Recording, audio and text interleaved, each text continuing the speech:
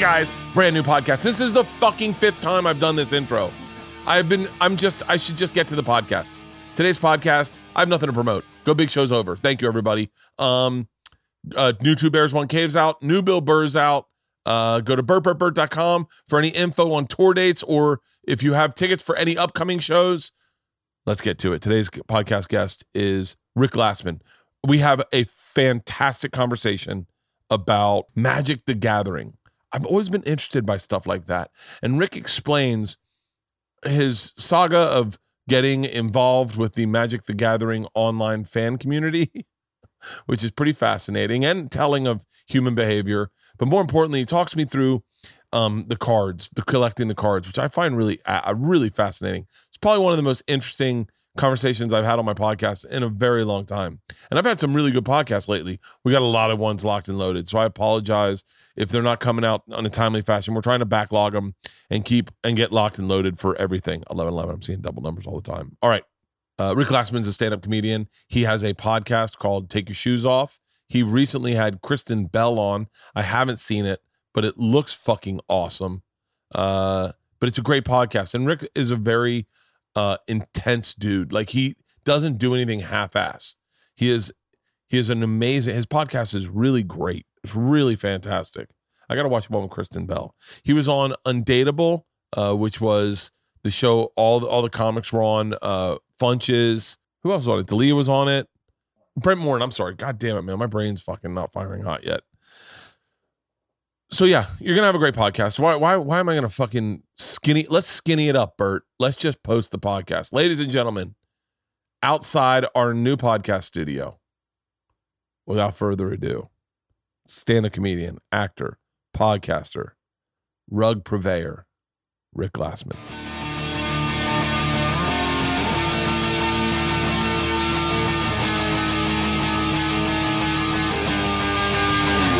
This is Welcome back to another episode of What's Happening with Bert. My name's Rick, and today our host is Bert. How are you feeling, man? I'm feeling great, actually. I'm really feeling great lately. I feel great physically. I haven't felt great in a long time physically. Mostly because, like, I think my partying got to a place where I was like, it was painful to run. I wasn't giving it my all. And I turned a corner for whatever reason. I think I spent a big chunk sober. I turned a corner and now I'm like running harder than I've ever run. Physically.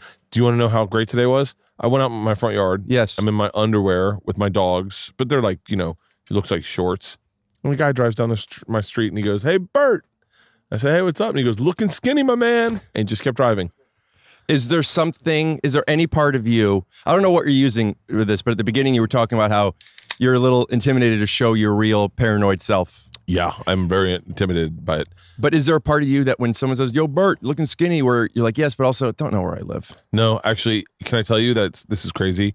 Yes. I am very, it never bothered me that everyone knew where I lived. It made me feel like everyone knows where the mayor lives. Like, they don't kill him. I don't know where the mayor lives. For real? Don't we all know where the mayor lives? What do you guys think? You guys know where the mayor lives? No. Well, you know where the governor lives. Like, they tell you where his house is. Okay. I mean, granted, he has security, but like... So you base your comfort level on whatever the governor, people know about the governor or the mayor. Yeah, exactly. Okay. It never bothered me. I was really loose with it. I was really, really loose with it. I used to people would text me and go, "Hey man, just so you know, like, you're telling a story and you're talking about these different places. There's only one place in LA where you just said cunt." You should have heard me last night. Cut to a clip. But I was like, he's like, "You're really specific on where you live. Like, you talk about all these different places." And he goes, "There's only like one place in the city where all these 3 places are together." And he's like, "Just so you know, it's really easy to find your house." What were the 3 pieces of data that you gave? I'm still living there, so I don't want to say it. So, before we go further, I forgot that I have a retainer in. I have TMJ disorder. Do you really? Or my arm's tired. Not now, but I have to take it out, and I left the case in my car. Let me do that real quick. Okay, yeah. We could either cut or you could vamp. I'll just vamp.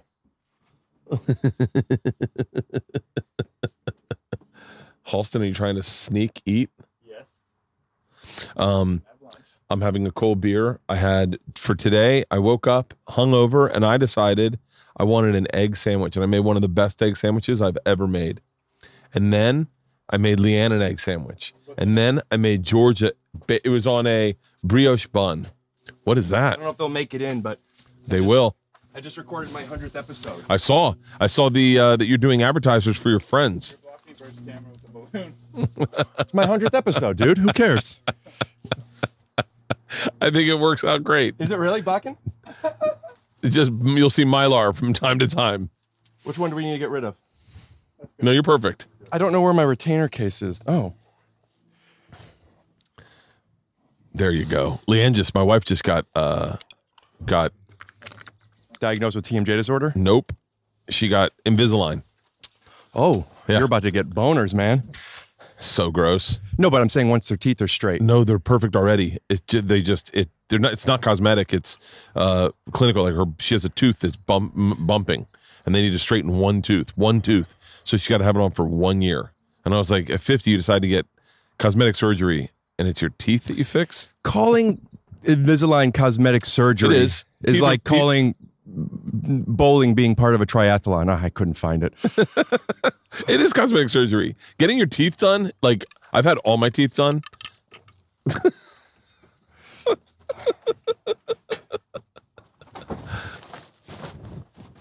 It's an interesting choice of balloons. There we go. Much better, much better. Perfect. We have Kristen Bell on as our 100th guest. For real? Yeah. So, For real? yeah. Kristen Bell is Zach. Galifianakis' son. No, Zach Shepard's wife. Yes. I get mixed up with Amy Adams, Kristen Bell. Like And Anna. I don't know. There's Amy Adams. There's Sacha Baron Cohen's wife. Yeah, And the girl who plays opposite in The Fighter. Yeah. Wait, that's Amy Adams, right? Amy Adams, and then there's the one from Wedding Crashers who is with. Her name's Sasha. Isla Fisher. Those are the two I get confused with. Yeah, I get them all confused. That's like the Bill Pullman, Bill Paxton. Is that because they look alike or because of the bills? Both. Well, they look alike, and they're Bills, and they always got confused. I remember people thought I was Dane Cook's brother. When I first came out, they're like, "Are you guys Because you look brothers?" like Dane, or because you look like Dane's Yeah, brother? I think no, I definitely didn't look like Dane's brother. You know what his brother looks like? No, I Then actually why do you don't. say that? Why'd you say that with such Just confidently. confidence? I do pictures. not look like. I've seen pictures of him. I think he was a very average looking dude. I think Dane got the looks in the family. It's like she wants to tell me a secret. So wait, how did you get Anna Paquin on? Hannah Paquin is a different, is like a fourth person name. How did you get Kristen Bell on your podcast? She seems like she's positive energy, huh? She's great. She's great, positive energy. Did you know? I just asked. Did you do a movie with her or something? No, You just reached I out. just reached out. You're like, hey, Kristen Bell. Yeah, I said, hey, Kristen, you want to do my 100th episode? And she said, yeah. For real? Yeah. You'd never met her. I met her. Oh, where did you meet her? My ex-girlfriend, can I say that? A girl I used to date? Yeah. And Kristen are friends. And my ex, Jackie, is still a friend of mine. How'd that work out? Being friends with an ex? Yeah. Incidentally, a guest that you made earlier, a movie. Movies will make you friends. Yeah. So Jackie Tone, do you know Jackie? She's a comedian. No. Oh yeah, I'm sure I do. I'm bad at names and faces. She and I were dating, and then we broke up. Everything was fine, but we're not having parties together. We broke up. Yeah. And then a couple years goes by, and we were both in the same movie with each other, and we found out the day of the table read. And then we were always very, very good friends. It's just it's hard to be friends with somebody after you broke up with them. Yeah. But then, yeah, we did a movie together. And We've been close since you since. destroyed their character to everyone behind their back. Never. That's what I do. Why? Because I'm not a grown up. Well, tell me something bad about Bill Paxton. Oh, Bill Paxton's dead. That's like the worst thing you can say. Who's the other one? What was I'm dyslexic, and certain Were you words. just grabbing a tit? No. I'm dyslexic, and certain words fuck me up. I have a list of them. I try to write them down as they show up, right? Mm-hmm. But I'll tell you one that gets me all the time, and it makes me giggle, and I know you're not supposed to giggle like this. I'll tell you the list of words. Hold on. Okay. Muscles, Muslims. I always mix the two up. So I'll read a bunch of muscles raw, and I'm like, what the fuck? What was that? What was the rest of that sentence? I don't know. It wasn't gonna go good. All right, muscles, Muslims, daring and darling, veteran and vegetarian, ingenious and indigenous, tranny and tyranny. I get that one mixed up all the time. They're like, we got to get rid of all these trannies. What the fuck? Oh, it's tyranny in this country. We have to get rid of all these tyrannies? Tyrannies. No, like, I don't know the exact sentence. It sounds like an Italian dessert. All I know is tyranny was up on Stop the Tyranny or whatever, on CNN, and I misread it, and I was like, what the fuck? Right. Puns and guns, and then the one, I forgot the one that started. Give me a puns and guns example. And you know what's interesting about that one? No matter what, it'll be a pun. Kids trying out puns at school, and I'm like, what the fuck? That would be nuts. Yeah. Wait, what was the one I wanted to say was the very beginning of this, and I forgot it. What were we talking about right before I said? I don't know, man. But it's so cool that you made it to be successful. Talking about destroying names: Paxton, Kristen, Pullman. Pullman. I got Anna it. I got Fisher. it. You ready? You ready? I read that someone got canceled, and I went, shut the fuck up. And then my wife's like, no, they got cancer. I went, oh, so much better. We'll be right back. I was like, I'd much rather have I think you can beat cancer. What would you rather have, testicular cancer or a viral video of you shouting the N-word? What's the context of the video? Okay, it's All-Star Weekend. It's All-Star Weekend, and you tell a bunch of guys you can dunk, and they say no, and they won't let you dunk. And then it's you on the court just shouting the N-word. Am I saying this to like people like LeBron? Yeah. So in your hypothetical, you're saying, would you rather have testicular testicular cancer, or be chumming it up with LeBron, but then dropping an N-bomb on him? I mean, listen. Okay. How about this? Okay, ready? You guys have been okay. Here's the video. Ready? You and LeBron have actually been hanging out and joking around. Hold on. You have my attention. Hold on. So you and LeBron have been choking around and joking about it. And he said, you're a comedian. He says, hey, you ever say the M word on stage? You're like, no, actually, I'm not really say that word. And he's like, you never said it? And you're like, no, I've never said it. Then no one sees this. This is you and LeBron. Right. And he's like, you've never said it. And you're like, no, I've never said it. And he's like, I can't believe that. And you're like, LeBron, trust me. I wouldn't lie to you. So then you guys are playing one-on-one. What's the score before the next thing happens? It's you're playing to 11. It's by twos, right? It's 9-9. By twos? I mean, win by two. Yeah, how would you get to 11 if you were playing by twos? I get ones and twos. And you go, you Kim. You guys are playing ball. You guys are playing 2-pointers. And then someone throws on a camera and they're videotaping it. And you take the ball and you go to dunk and your balls hit LeBron in the nose and he falls back on the court. And as a joke, you go, take that. And to LeBron saying you've never said it, you say the N-word. He laughs, but as he laughs, he hits his head and he goes unconscious. Now, he can't tell anyone, this is a running joke. He's unconscious. All they have is you dunking on LeBron, nuts to the face, and you dropping an N-bomb on him as an inside joke. If he was conscious, he could clear you in a heartbeat. Right. So then that's the viral so this video. Is kind of one of two options happens there. Either he wakes up and then you're good. He explains it. Well, I don't know if you're good, or he dies, which is kind of like the end of, spoiler alert, season 1 of Game of Thrones, where now it's like his champion who could have fixed everything is done. Yeah. Question: would people be more upset if somebody called LeBron a bad name, or that the fact that they decommissioned him?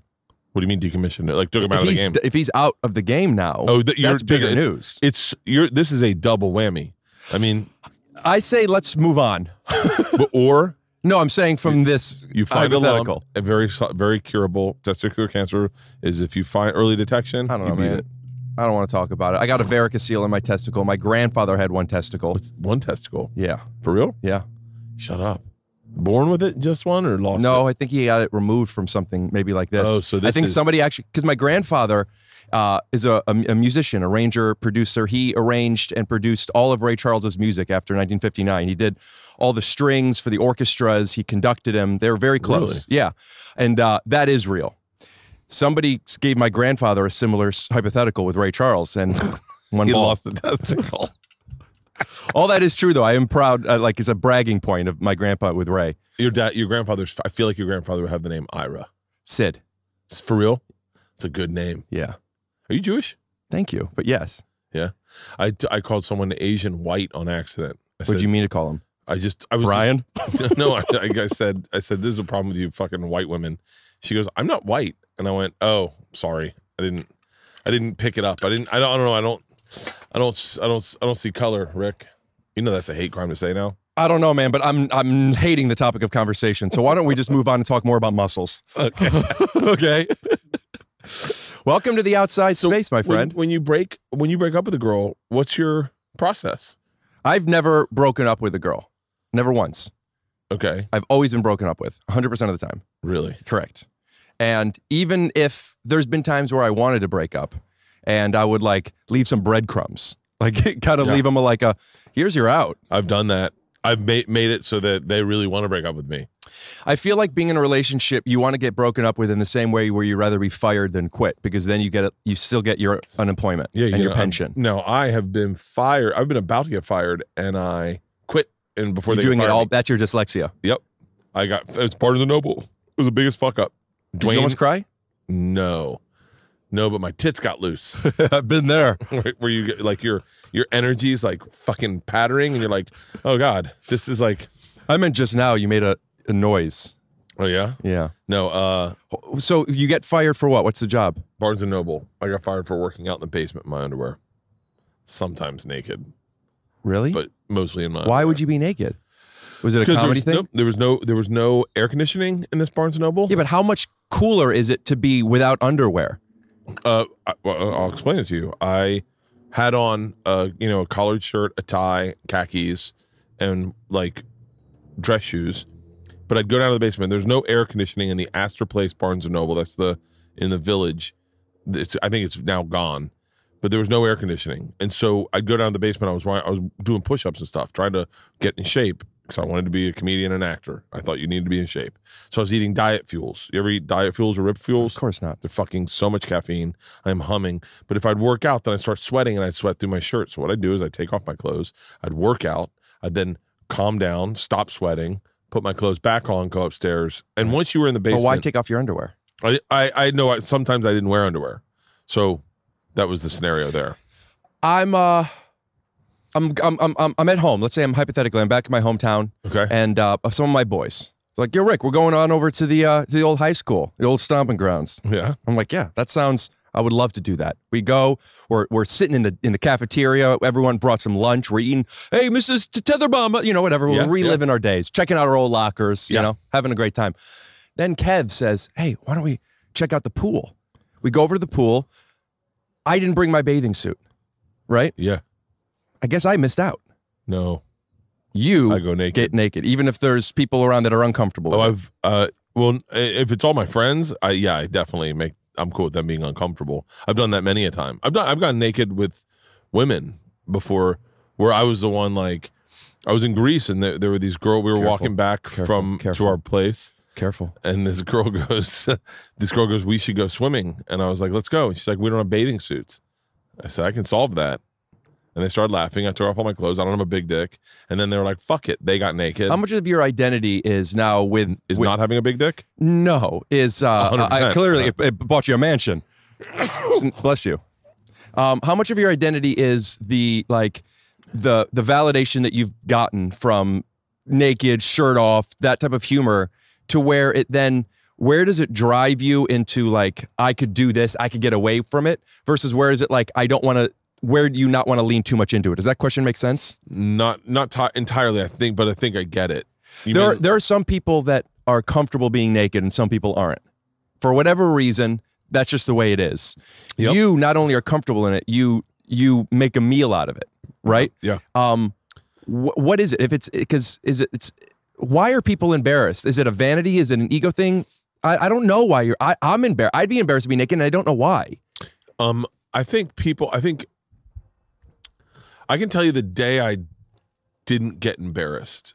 I was in college and there was a big, we were doing a big slip and slide and there was a sorority there and I was supposed to have picked up all the glass on the ground and they're like, and I had clothes on. Why is there glass on the ground? Parties, just broken bottles. But I didn't. I really didn't. I was hungover.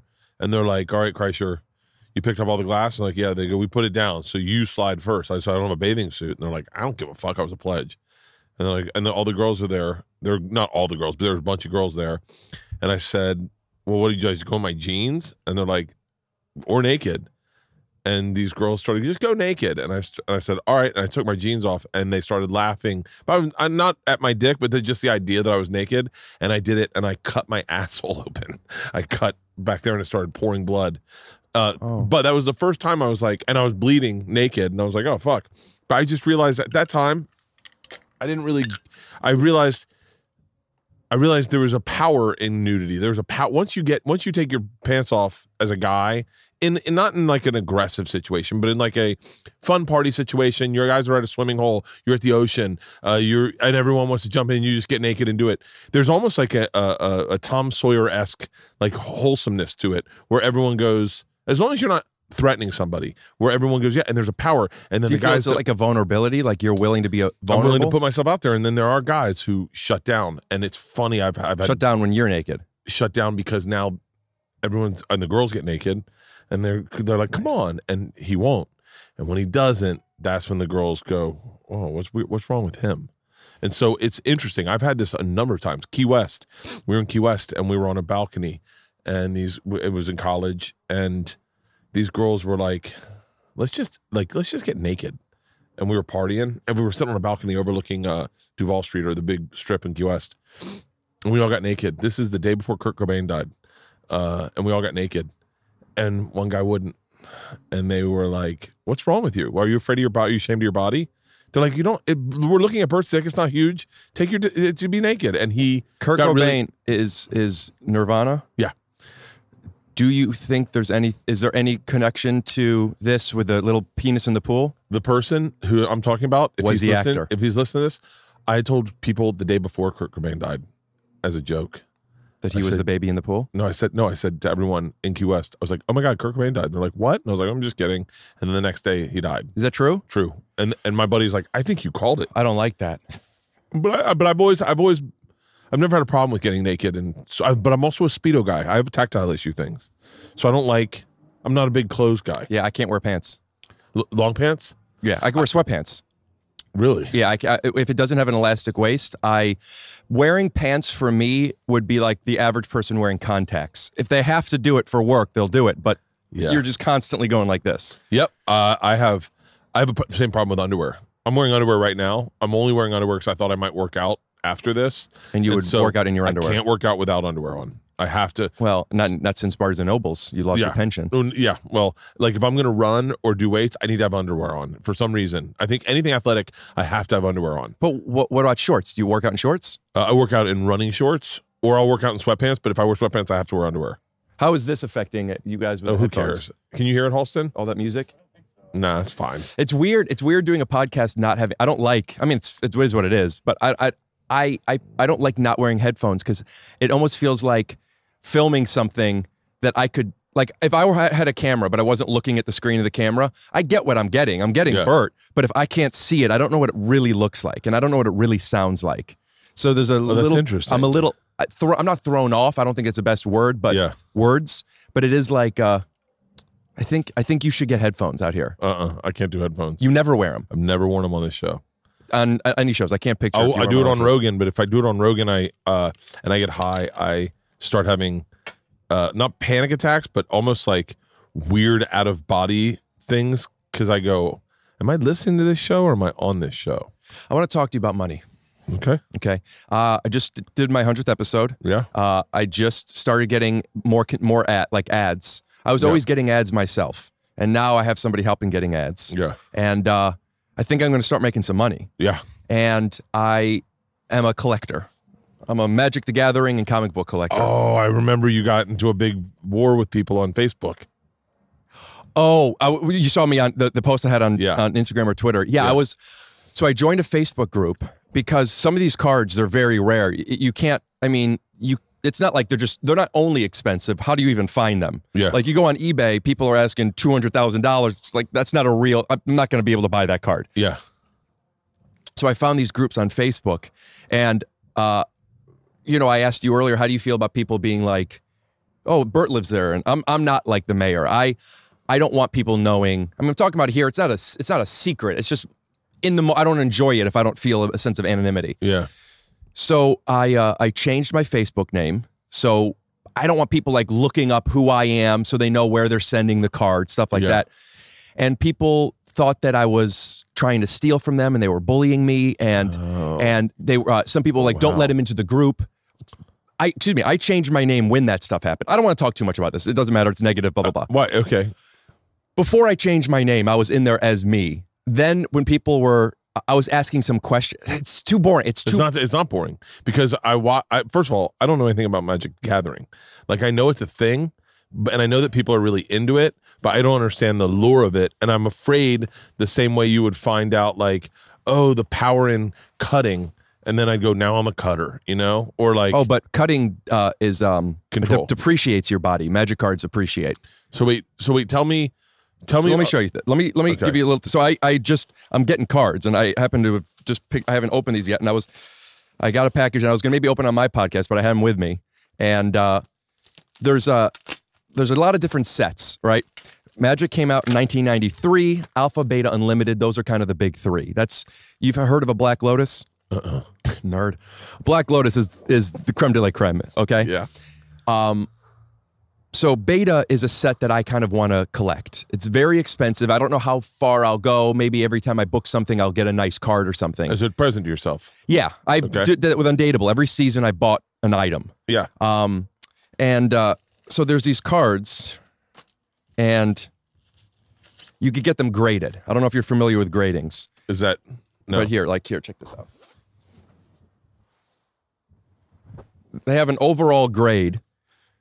In the top right, these are 9.5s. Yeah. And underneath, there's subgrades. You could see. So the difference between is this really we're talking about? This is keep going. So the grade, it's out of 10. I'm guessing it's out of 10. 10 is perfect. The centering is a 10 on this one. The edges are a 9.5, meaning there has to be some flaw. In a 9.5. A 9.5 is basically perfect. To get a 10, you could pull this straight out of a pack, and 1 out of 100, if that, will be a 10. It's almost impossible to get a 10. Meaning the card is perfect. It's not only is it perfect, the centering, the edges, the corners, and the surface are all 10 out of 10. Perfect, flawless. I don't know how many 10s exist of any card. But I come from a place where when I used to collect more like 5+ years ago, the grading was PSA. These are Beckett. Those are the main two, PSA and BGS, right? Uh-huh. PSA just does 1 through 10. There's no subgrades. I'm feeling so insecure talking about this. No. By the way, I'm fascinated. Okay. I am fascinated. And can I tell you this is what I love about a podcast, is there are people going, I have heard of Magic the Gathering. I know nothing about it. And now I'm going, oh, okay, I want the goal is to get more hobbyists involved, because what's cool about Magic is it's now almost 30 years around. Kids that played, their kids play now. It's multi-generational. It has solidified itself as a game that's lasting. Since quarantine hit, I don't know if you're aware of what has happened in collectibles. No. A lot of businesses went under. The ones that, the people that did okay have more, I don't know if it's a coincidence you moved during this. People are thinking more about spending their money on things other than travel or, anything they would have before. Collectibles have skyrocketed. And there are cards that were worth $200 that are worth over $1,000 now, just in the past few months. Okay. So I am entering a market that is new to me. I don't know about subgrades. I'm asking questions about subgrades. And dude, I never really got bullied as a kid. I was not included with people, and I didn't even know I wasn't included. I was just like, and I've talked about this on my podcast, but I would be like, hey, Bert, you want to come over? And he'd be like, I can't, I'm busy. And I'd be like, okay. And I'd ask you again next week. Yeah. It was just like, these are all my friends. I had no idea. My only idea of like cliche bullying is from movies that doesn't really exist until you go into some of these Magic chat rooms. Really? And they are fucking vicious. Some of them are so nice and helpful. And some of them are, hey, I'm looking for, so that card, so. This is Fireball. Right, so there's a Lightning Bolt. A Lightning Bolt is a card I was looking for, right? Let me see. Lightning Bolt, I'm looking for it in a 9.5. there's a thing called 9.5 basic and 9.5 quad. 9.5 quad is every grade is minimum 9.5. Okay. But if you have 1 9 and 3 9.5s, the overall grade is still a 9.5. But that's a 9.5 basic, you idiot. I don't know. Yeah. So I'm looking online. I'm finding a 9.5 basic, and they are around between $700 and $1,000.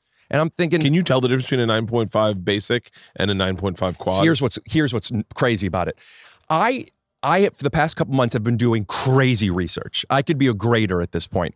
But the game is people buy raw cards, meaning ungraded, and they look at it and you could buy a card that looks like it's in really good condition for $1,500. You get it graded. It looks like a 9.5. It gets graded and it comes back a 9.5 quad. Then that $1,000 card could be worth $10,000. Same card. Oh, shit. So there are some people that get it graded and you get 3 9.5s and 1 9 and it's half the price. So you regrade. Point is, I'm collecting data. I'm trying to understand because at some point I might be buying some real cards. And I'm looking and I offer $1,000 for this one card and people are laying into me. This is a lightning bolt card? Yeah, I offer like $900 some for a lightning bolt. A 9.5 basic is probably worth a little under $1,000. A quad is worth a little over $2,000. They did everything but call me a kike and just fucking ripping me apart, leaving comments. And then I find out there's side rooms. Like I'm in rooms with like 4,000, 2,000, and 10,000 people. I'm in 3 different rooms. Yeah. There's like these side rooms where some of these like the godfathers of these Facebook groups meet and they're like talking about me. And there's this one guy who has a collection that it's like pornographic. It's ridiculous. I saw he posted it. I don't imagine it's going to sell because who's going to spend this kind of money, but he's trying to get $1.6 million for his collection and it's worth it. I mean, really? You could buy, I'm not going to, but if we partnered up on a podcast and called it Teaching Magic and as part of the saga, it was buying this collection and then selling it off individually, I bet you we would make some good money on it. Really? But I'm talking to this guy. It's unbelievable. I want to just look at these cards. He lives in Chicago. I reach out to him and I send him an eBay message first. Long story short, we chat on the phone for like an hour and a half. We're talking nostalgia. We're talking magic. And I'm going to fly out to Chicago. I'm going to fly out to Ohio, where I'm from, drive out, make like a little documentary episode about it. And he said that because I also do this, but a lot of people, they don't keep their cards at home.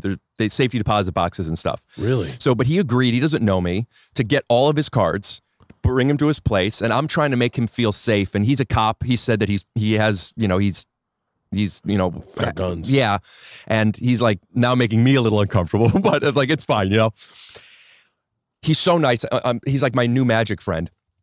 But I'm trying to figure it out because I start filming a show next month and I want to get it in the can. And he sends me a message, very transparent, and I'm also aware of this because I've been experiencing it. And he goes, "Hey, there's been a couple guys in the group that don't want me to do this podcast with you. And I've been standing up for you and I don't agree. They don't trust you." It wasn't that they don't trust. It was, yes, I'll tell you what it was they didn't trust. I didn't know at the time. I found out. And I think it would be better if we just cool off and maybe we do it later once the room starts to believe you. I didn't know what was going on. Where is this distrust?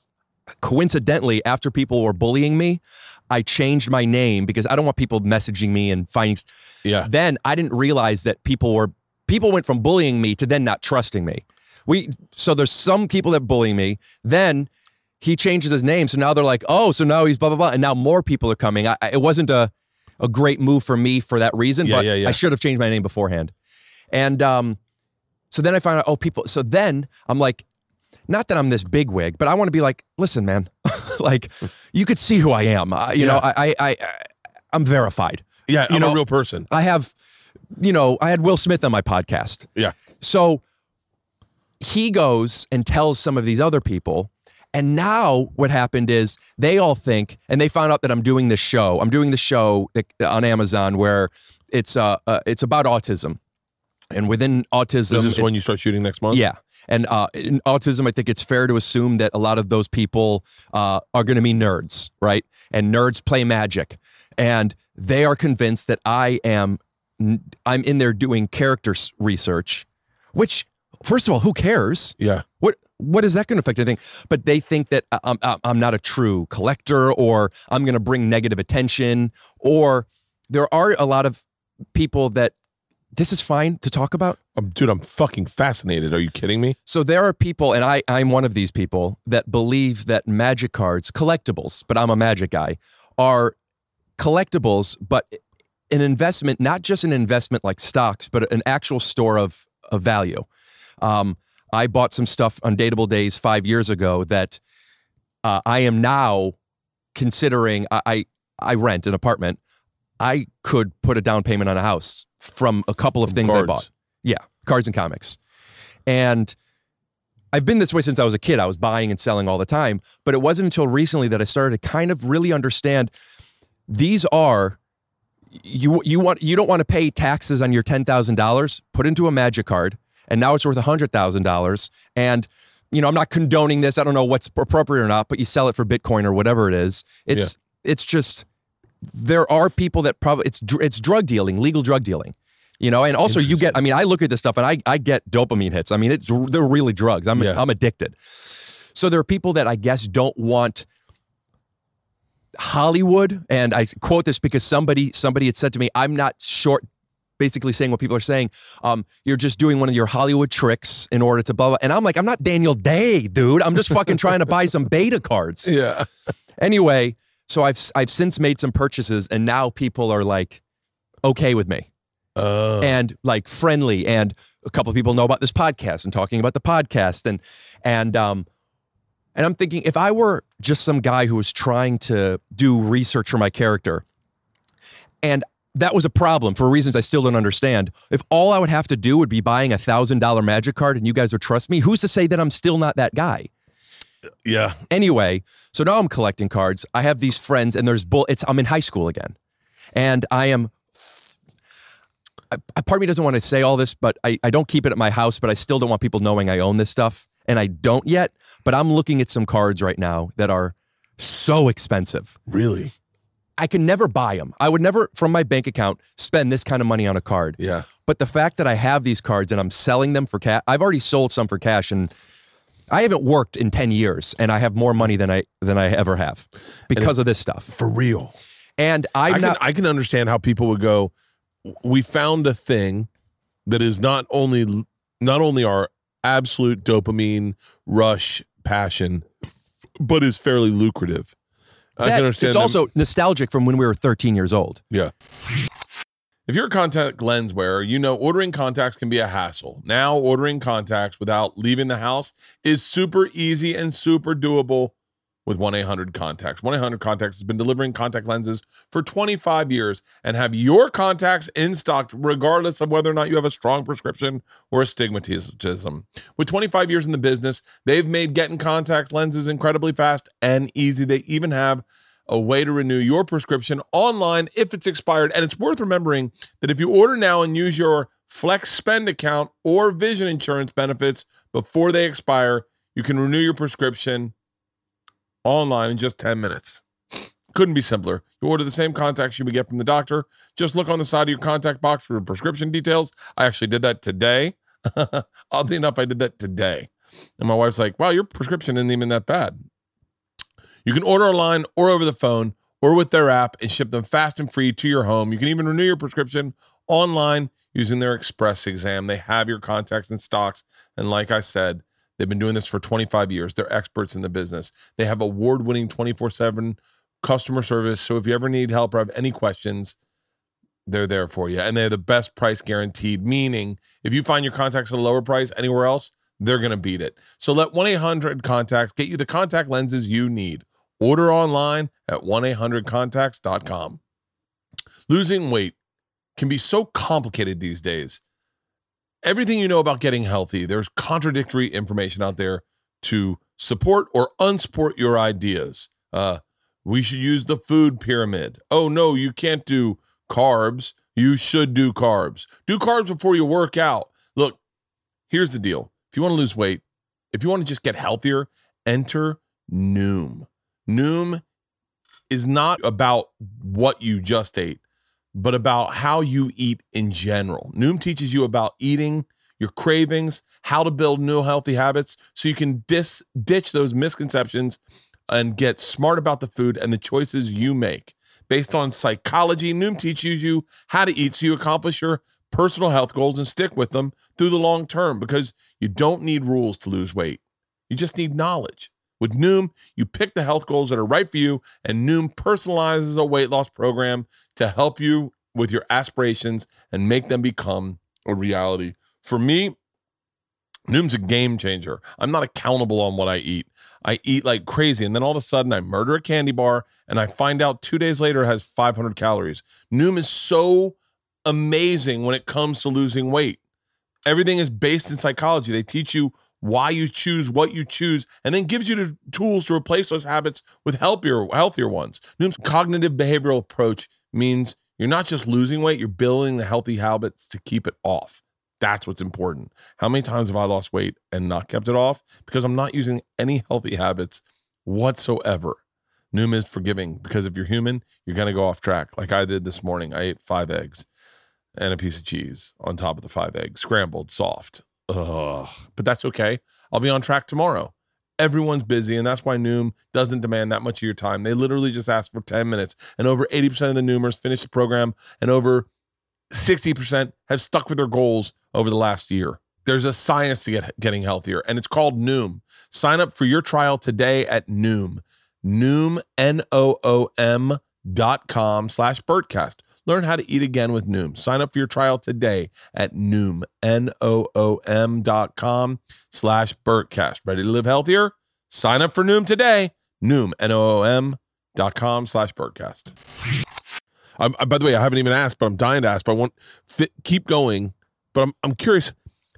This is super rudimentary. How do you play Magic: The Gathering? No idea. No, I'm just kidding. The basics of it are, it's a collectible card game. It's there's different formats of it, but the basic and the way I learned it, and still the only way I'll play, is you have a deck. There are tens of thousands, if not now hundreds of thousands. No, there's probably, I don't know. There's at least tens of thousands of different cards from different sets, a few sets that come out a year for the past 29 years or so, right? So every year a new set comes out? Every year a few sets come out usually. And in each set there's between, there's like 300 cards. So there's tons of cards. And so there's almost there's basically an unlimited amount of cards you could have. And you build a deck. There's 5 colors: black, red, blue, green, white. And you could be 1 or up to 1 to 5 colors, or no colors, artifacts. You build this deck. Each person starts with 20 life points. The object of the game, there are other little loopholes and stuff, but the object of the game is I'm a sorcerer, you're a sorcerer, and we are playing our spells and our creatures, and we are trying to attack. And I could attack you. You could have your creatures block, or the damage is dealt to you. I need to get through all of your spells to keep hitting you down until your life point is at 0 or less. And then you win. And then do I get your cards? There is a thing called an ante, which is gambling, but that's usually not done anymore. I mean, I guess you could casually, but the competitive version are sanctioned tournaments, and there's like a World Series of Magic where you play and it's the World Series of Poker, same format. Yeah. There's people that are nationally ranked. I used to play and I was ranked in like 2009, 2010. That's when I was buying and collecting and playing, and then I went away. Undateable, I now come into a little bit of money. My cards have gone up a lot in value. I see some potential. So I buy some things I've always wanted. I now have a little bit of money. I'm buying some stuff. Since then, I mean, they've between 4 and 10x'd. And really, yeah. So anyway, and then I guess I don't know, I could send a picture, but who cares? But I found these cases, these like, I keep my camera equipment in them, but I always think of it as Desperado, how he has his guitar and all the gun that fit all of these cards perfectly. And it's beautiful. But I don't remember how we got into it, but I was bullied like a motherfucker in there. And then all of a sudden I'm like, I never used Facebook. I'm in there all the time, like my mom, checking these little groups and talking to my little friends. And God. Bitcoin is another one, man. Did you get invested in Bitcoin? Yeah, I've been in Bitcoin not since the beginning by any means, like 2017. Yeah, and I have very little money in my bank account, very little. Everything's just always invested in everything. Magic cards, cryptocurrencies, and stocks. And whenever I have to pay my bills, I sell stocks a few days before the end of the month, and that's where the money comes from. Really? And there is a fear that I have because I still feel like even though I have these assets, it still feels unrealized to me because anything could happen tomorrow. You know what I mean? But I don't know. Am I gambling, or am I being like? I sold a little bit of my crypto in January and some this month, but I held on to it because my goal from the beginning was this is going to be happening. This is years and years down the road. Yeah. But in 2018, I was rich from crypto. I had no money. All of a sudden, I was rich. I'm in London for the first time. I'm buying suits, glasses, spending all this money. Yeah. Goes all the way down. I never got any of that money. I'm poor again. And I remember saying that, Rick, you have to take something from this. Remember to always take profits. And I always tell myself that. And it's really losing that money. This is corny, but like it did a good thing, I think, for me. I mean, not really. I lost $500,000. But it was, since then, I'm always taking GameStop. I'm into, I'm taking profit. I'm just always pulling out the profit to pay bills. But at what point is that conservative, pulling out profits, versus where am I like, because I'm trying to have, I believe in crypto, Bitcoin in particular, so much that by me taking it out now, am I being foolish? Am I being greedy because I don't think I'm being greedy. No, yeah, not greedy, but are you being short-sighted? Am I being short-sighted? So, but I still said it doesn't matter because Rick from 3 years ago told you to do something that you agreed to. So I'm still selling. But when you sell something and then you see keep going up, I was getting very anxious for a while. And my dad has told me this before, and his dad told him this, but my dad says there's no such thing as bad profit.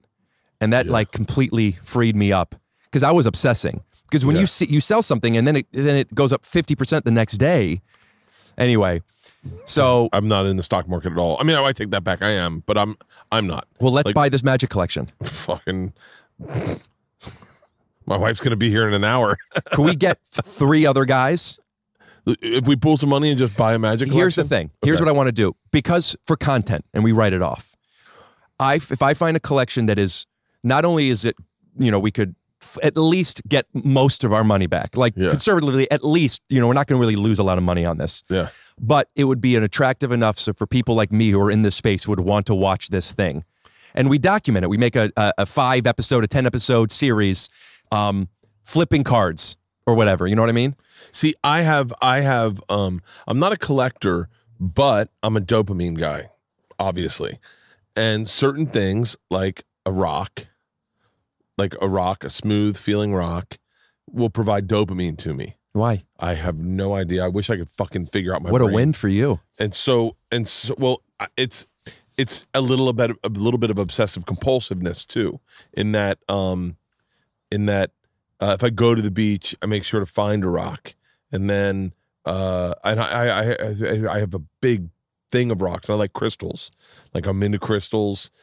I'm into like a ring, like certain things. I'm a big dopamine guy, so I'm afraid that I would get into Magic the Gathering and then all of a sudden go, oh shit, I really enjoy looking at these. Like football pencils.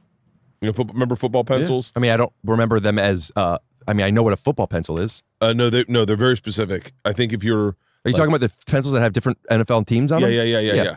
So when I was a kid, they were really hard to get a hold of in Tampa. If you had football pencils, you were the gangster. Uh-huh. And I went everywhere with my mom, everywhere. And I don't know if this is what you're talking about when you talk about Magic, but my first grade year, I had a hard time with school, really hard time. Uh-huh. I didn't like being away from my family and my parents, and I thought everyone was going to die and I'd be left alone. And my reward for getting through school was football pencils. I could get football pencils. My mom and I must have driven everywhere in Tampa looking for football pencils. And when I finally got football pencils, they were a way for me to get through the depression of being away from the anxiety of being away. I would, in class, if I got sad, I'd pull out a football pencil and I'd look at it and I would think, Monday Night Football, the Raiders are playing the fucking whoever. And I'd look at the pencil and I'd kind of disappear a little bit. So one day I have kids. I'm just kind of really discovering the internet, like the possibilities of it. It's around when MySpace is blowing up and eBay. And I'm sure everyone was into it way more than I was. And I have the first purchase that I think everyone's gone through where you go, I wonder if I could find football pencils. Mm-hmm. And I bought football pencils and they came to my house and it was like being in first grade again. I would sit at my desk and just look at a football pencil and the Rams. Then, you know, the Rams weren't back in LA at the time, but it was Los Angeles Rams. And I would fantasize about watching the Rams, the shine the helmet had in night games. It was like, I don't know, certain things. So I'm a big dopamine guy. Like, and so when you talk about those cards, I go, oh, I can see myself having a problem with that. Yeah. That's very, also, that's the fact that your mom was willing to do that is really is sweet. Yeah. Oh, she was a pretty great mom. She's still alive, but she's not a good mom anymore. No, she was a better grandmother than she was mom, in my opinion. But I think that's because she had kids young, and she still had dreams and hopes, and found out that shit goes on a back burner. You're now a teacher. I know that from a lot of singing competitions, that a lot of people, when they're like in their late 30s, early 40s, their kids have finally finished high school, so now they're trying to make their singing dreams come true. But pardon the interruption. No. And but as a grandma, she's like fucking, I don't remember her being that kind of mom. Like, she is on the floor playing with kids, like fucking super attentive grandmother. And as a mom, I hope she never hears this. I remember her at times being disconnected. Like, just, she used to do this thing with my sisters. If you said to my sisters, my mom would do this thing with her hand, and she'd just stare off in space and go. And I was always like, I've always thought, oh, she's thinking about being a singer or an ice skater. It's crazy when you get to, like, when you get gifted the opportunity to go after your dreams, to start looking at people who don't have the opportunity. Interesting. You know? Yeah. You also remember your mom through the eyes of a kid. Yeah. I think about that sometimes when I look at I've always been very close with my parents. And they are my mom and my dad. But whenever it happened, I don't think it was a particular moment, but there was a moment. And I remember before this moment happened, I remember hearing this would happen because my mom talked about this about her parents. They become your friends and people. And I'm seeing a guy. He's my dad. And sometimes I see, oh, that's a guy. Like, he's just a guy. Yeah. And like, it's just a weird perspective to see. And it's like, I know people talk about this where it's a psychological, when people are talking about their parents and how there was trauma and people pass trauma down, and it's like he was trying the best he could or he wasn't, but whatever it might be. Yeah. But like, you see them as imperfect. But I just know, like, my OCD was bad when I was a kid. We talked about this a little bit on the first time I was on. Yeah, my OCD is horrible right now. As in today, or it's always been? At this period in my life right now. I'll talk to you about it. I'll talk to you about it after this. Okay. I gave my mom the permission subconsciously that if she said something was okay, it was, because she knows. Yeah. I had this Arnold. I was obsessed with Schwarzenegger. I don't know if I'm still obsessed with him, but it's Schwarzenegger. He's the guy, right? Yeah. But I mean, obsessed with him. I couldn't spell anything. I knew how to spell Schwarzenegger. SCHWARZENEGGER. Side story, I remember that Jay Leno was doing a on the street with Leno thing, jaywalking, and he said that he'd give $1 million if anybody could spell it. And I'm like, I would love this opportunity. But I had this Terminator 2 book, and there was very little, let's say you dropped keys on a hardcover, like a little mark. Yeah. And I didn't know, everything is done. I didn't know what to do about it. But my mom said, no, now it's yours. Now it's like, it's custom. And I remember thinking, like, that's a cheat, but okay. Point is, my mom, so, I mean, this is a long-winded stuff, but just like, when you're a kid, you think of your parents for better or worse, me for better. Yeah. They say, and now my mom will say something like that, and I'm like, no. You know, like, the cats are on the counter when I go home, and the cats are just in everything. I love cats. I'm not grossed out by cats, but I don't need it in my food. Yeah. And my mom's picking up the cat. Oh, it's just, and it's like, no, it's not just cat food. And also, I think I've talked about this before, and she's not going to probably listen to this, but my mom will pick up cat shit. She'll just pick up cat. Oh, it's hard. It's fine. Yeah. And it's like, it's not fine. No. Because that's just a woman who's fine with cat shit. You know what I'm saying? Yeah. But when you're a kid, anyway. No, I remember the day I found out my dad was just a man. Because I had my dad on a hardcore pedestal. Like, you know, a lot of my issues are in my life are approval from my dad. A lot of my issues parenting now, or that my daughters do not seek my approval the way I did my dad's. I explain constantly. I don't have a tattoo because my dad said I couldn't get one. I'm fucking 48 and I still don't want to let him down. Like I don't want to have that conversation with him. I smoked weed and everything, but like I was never a big drug guy growing up. I mean, I did drugs like everyone else, but I didn't like drink and drive and break the law. My dad told me not to. And that was like, and then my dad cheated on my mom. And I realized I was so let down in him. And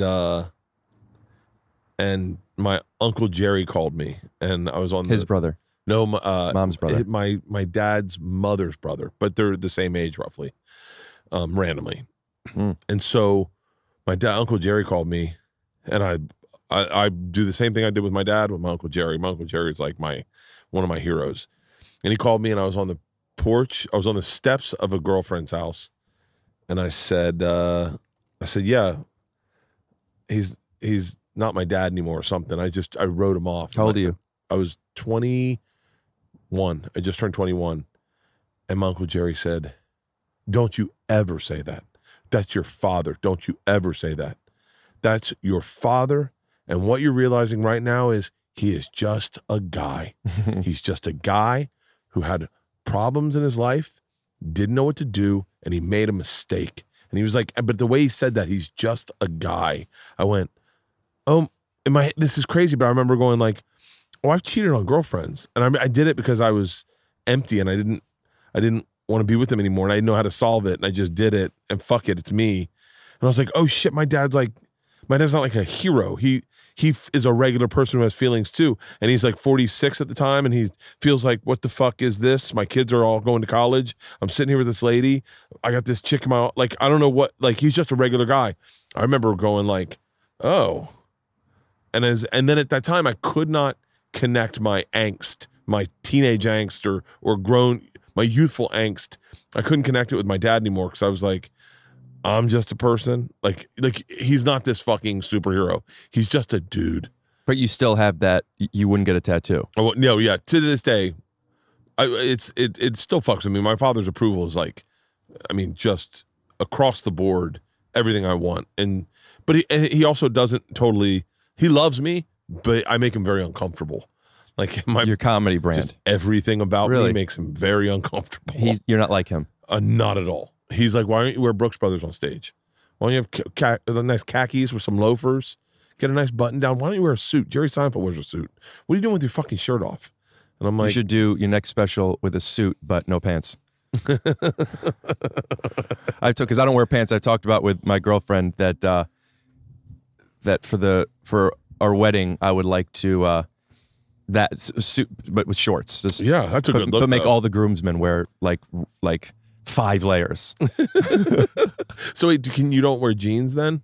If I have to, I'm not like, I would describe my pants wearing the same way as drinking, where I'm not sober, but like, if we're going out and wearing pants, I guess I'll have a drink. Yeah. But I don't like, I've never said that before. I like that analogy. I want to remember that. But no, it's uncomfortable. Filming the show, and also I don't know when we're ending, but I do want to hear and you be able to talk about I don't know what time it is. The OCD stuff. But let me tell you this real quick. Okay. How are you feeling with time? We're fine. Oh yeah, we're totally fine.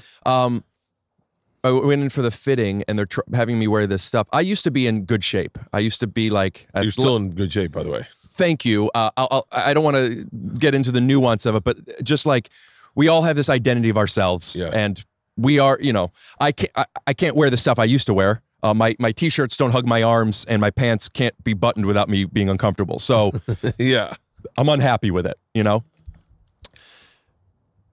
So when I did the fitting before, I auditioned for the show at 34. It's going to come out at 37. Wait, what are you talking about? This TV show. I'm talking about the TV show. Yeah. Because we're about to have to go in for the fitting. And I told them before that a character choice, which it is, but I don't like wearing pants. They agreed that the character, because it's close enough to it, they all sweats and big baggy stuff, except for when I'm going to work. Yeah. Point I'm making is I'm actually nervous about not being able to perform well while I'm wearing pants because it's been so long. I put a pair on like to try, almost like you're scared of swimming. Like, yeah. I put them on, and I told this story on my podcast, and I get a little insecure when I retell stuff. But the brief of it is, a friend of mine, my buddy John, invited me to go see a show at the Pantages, Phantom of the Opera, and I'm his guest, meaning I felt I need to ask his permission. I have a lot of sweatpants that you can't tell are sweatpants. Oh, I got a lot of those too. They're fine. Yeah. I'm not in the fucking show, but there's this thing that like, oh, you go into the, you got to wear a flower or whatever. I don't know what this thing is that everybody made up, but I felt out of respect to John, hey, bud, do you mind if I wear he knows, do you mind if I wear the whatever pants? I'll wear a button down. He goes, no, we're going to the theater. I went into my closet and I don't just mean watery eyes. I cried, noises, 5 minutes looking through all of the pants that I can't wear, and I had to put on this pair of pants, and I started crying. That's how much I hate pants. Yeah. And anyway, I have go ahead. The reason I said the out of shape thing, the new layer that happened that I never felt. I always hated pants. Now they don't fit. Oh, so there's that edit thing. That now I'm just like. There's nothing more depressing than pulling up a pair of jeans, them getting to your butt cheeks and realizing they're not reaching. And you're like, God, what did I do? I have, this is going to sound so fucking crazy, but for a lot of times, I would not go to the store and do stand-up, so I'm genuinely not comfortable with the shirt on stage. It makes me very uncomfortable. The fit. I am so free when my shirt's off. Oh, a shirt. A shirt at all. A shirt, period. A shirt at all. So, and I there would be lineups where I knew that people would be bothered if I took my shirt off. Does that matter? Yeah, it did. It does to me. So I would be like, oh, the comedian would be bothered. The comedians would be bothered. Who's following you?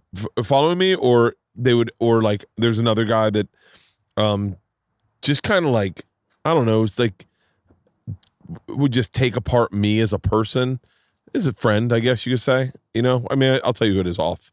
You can edit a name out. It was like, I don't know. I didn't understand it. They'd take apart my act and be like, and just try to find my act, what they didn't like in my act. While they're on stage. I'd go up in the OR after them, and then they just tear apart my act and me, and I'd be like, I'm sorry, but you go on after them or before them? Before them. And it was because my shirt was off. It was because my shirt was off, and taking a shirt off on stage, it brings a little bit of a thunderstorm with you at times, and it's a little bit. I don't know. I understand. So I started wearing a shirt in the OR. Like I was like, I'll wear a shirt in the OR because I don't want to. You're always gonna have someone follow you. Maybe it's not fair. I don't know. And if it makes me uncomfortable, maybe then that's what I need to be a better comic. But it would bother me, and I would look at lineups and be like, I just want to call in and say I don't want to fucking go, because for real, having a shirt on stage makes me. I can't imagine wearing a suit. I couldn't fathom having a suit on. I want to so badly transition to flip-flops. You have no idea. I want to go jeans, flip-flops. That's it. But I did it one time in San Diego. And I was so comfortable, I fucked up a joke horrifically. It's not because you're flip-flops.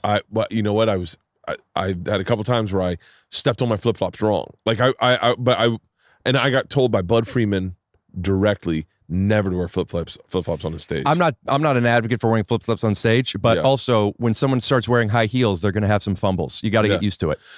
Yeah, I want to know. I didn't realize. So you're fine with a shirt, just the combination of shirt and stage. Shirt.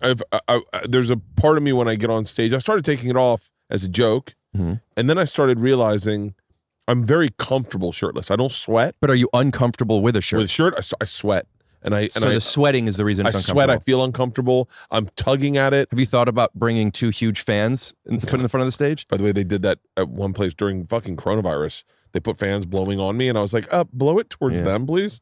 The fuck? Give them my virus. Or just turn it off. Yeah. But yeah, wearing a shirt on stage makes me extremely uncomfortable. I mean, it adds a thought in my head. Number one, I'm sweating is my neckline sweat is like, So people could see it. but if I'm shirtless, I don't sweat at all. I don't sweat. Is the sweat bad because people see you sweat? People see me sweat. I sweat, and I'd rather not sweat than sweat. Like so sweating itself, you breaking a sweat, you're now distracted. Yeah, if I'm doing a special, I'm telling you right now, if you look at my Comfortably Dumb special, I break a sweat because I'm in fucking 2 shirts, jeans. I'm just fucking so many clothes. I break a sweat, and you watch it grow on this gray shirt and grow and expand and expand. Messes up continuity. You cannot focus on this fucking special. Do you see that other people see you as a success right now? No. You don't see that yet. I don't see that at all. I haven't really hung out with anybody. When people say, people drive by, they know you. You have a new beautiful house. You have very successful podcasts. You're doing a movie. Things are cool. Mm-hmm. When people were making you feel uncomfortable, did you have that same relative success, or was this a long time ago? No, I was the same relative success. How do you feel now about the fact that other people might be uncomfortable if you were shirtless, and would that affect you the same? Yeah, identical. I haven't changed. You still will wear a shirt even though you don't want to? On the OR probably, because even though I don't want to, just out of respect for other comics, and I just don't want to deal with it. If I'm going on in the main room, usually I don't mean this. I don't mean that. I just mean this for real. You're the draw. But yeah, I'm one of the 2 people that they bring in. And now that no one's going to be at the store, it'll be. I don't even know who's fucking here still. How many people made you feel that way? A handful. More than 4? Yeah. Really? Yeah. Are they all the same type of guy? Yeah. Are you friends with those guys? Some of them, yeah.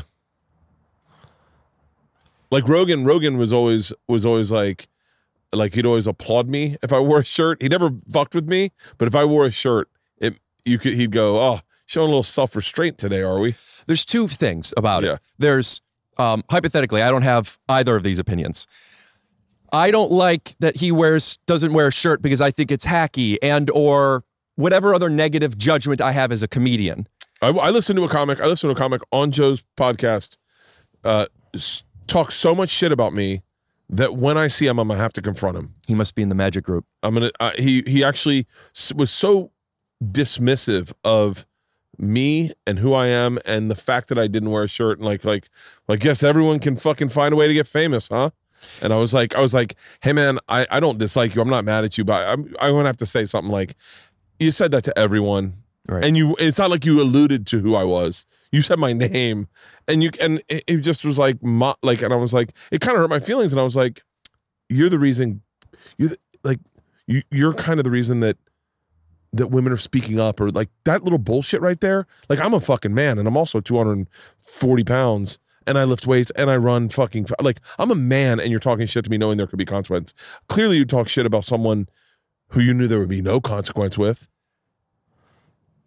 So there's a judgment from him, but there's strict. Well, I think actually in this person's case, I think this person maybe is more a reflection of the lack of maybe achievements that he's had, and he looks at me and he goes, well, "This is fucking bullshit." Of course, well, this guy takes his shirt off and he's a drunk, and that's the way he looks at it, as opposed to going. Yeah, you find it's resentment. You're finding things to be mad at. I'm certain of it. But that's a different category than, listen, I don't care if Bert wears, it goes on stage naked. Who gives a shit? But if I have to follow that, that's going to make me uncomfortable. That's the other. And there's a cross. Valid. This one, neither of them are valid. Well, it's valid if you're the host. Yeah. It's not valid if you're one of 8,000 comedians in the OR one night. Who is known for performing shirtless. I mean, we talked about this on the last podcast. I only say that in case people saw, and you got to say that. That's, my thing.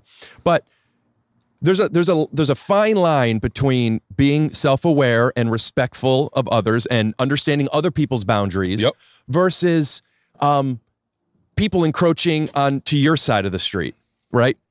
And I have experienced this forever as a comedian of people making fun and judging and the things I'm doing and I shouldn't be doing, or blah, blah, blah, blah, blah. And I think to my detriment, I always thought, fuck them. Yeah. But then I started coming to more awareness and be like, no, you still have to consider these variables and then choose them, right? Yeah. And I think I would have learned more sooner if I kind of understood, oh, I think I'm doing something just to do it and not for a pure enough intention. This is so important to me, and I fear I'm not going to be articulating it right. But in the most basic terms, I have put so much time and energy into thinking about this stuff and making sure that, we all have our boundaries and making sure I keep my side of the street clean. Yeah. There is no world and no situation where anybody could ever tell me what I'm allowed to do on stage or in my personal relationships that they're not sitting next to me on, where they have any merit.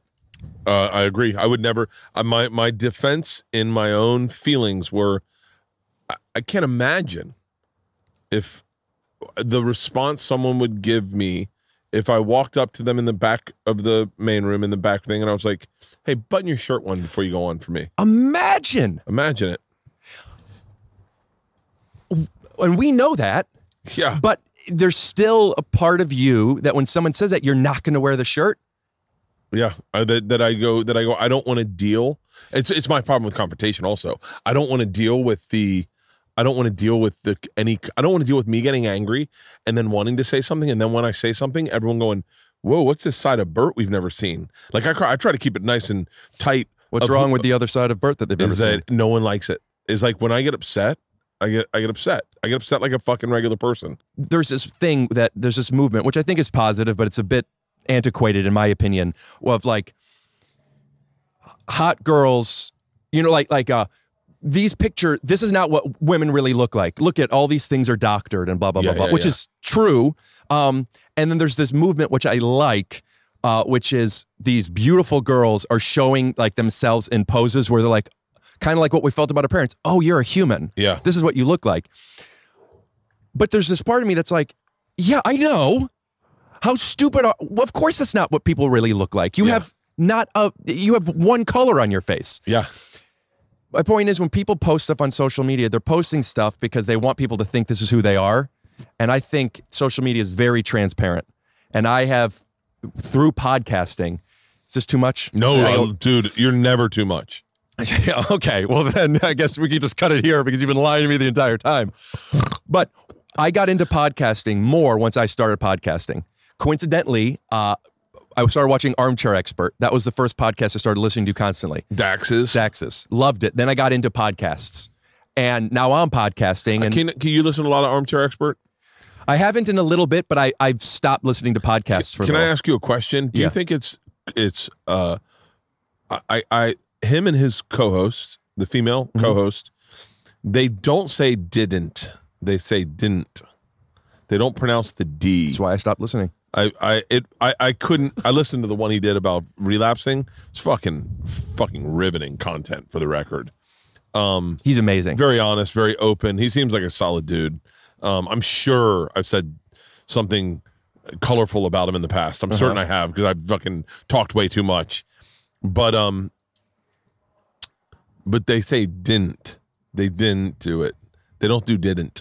Apparently you say nightmare instead of nightmare, which I found out because I said it and everyone was tweeting at me saying... Oh, some guy called me out and he goes, "You're taking someone's bit." I was like, "Excuse me?" For saying nightmare? Nightmare and 100%. This guy literally, I was in the comments. I was up all night reading. The guy like fucking falling apart going, why would I? And then I started hearing how many people say 100%. Like it's in commercials. As opposed to what? Like just, I say it a lot. Like we go, "Do you want a drink tonight?" And I'm like, 100%. Like I say it a lot. And I say nightmare. I didn't realize Greg Fitzsimmons says nightmare. Or maybe Mike Gibbons. Greg Fitzsimmons. Also, how is that a bit? What a simple premise. Yeah. And so a guy walks into a bar, had a nightmare. Yeah. Okay. What's the joke? I was like, "You stole someone's bit." And I was like, "What's his bit?" And he goes, "No, he says nightmare and 100% also." And I'm like, "Yeah, I think a lot of people do."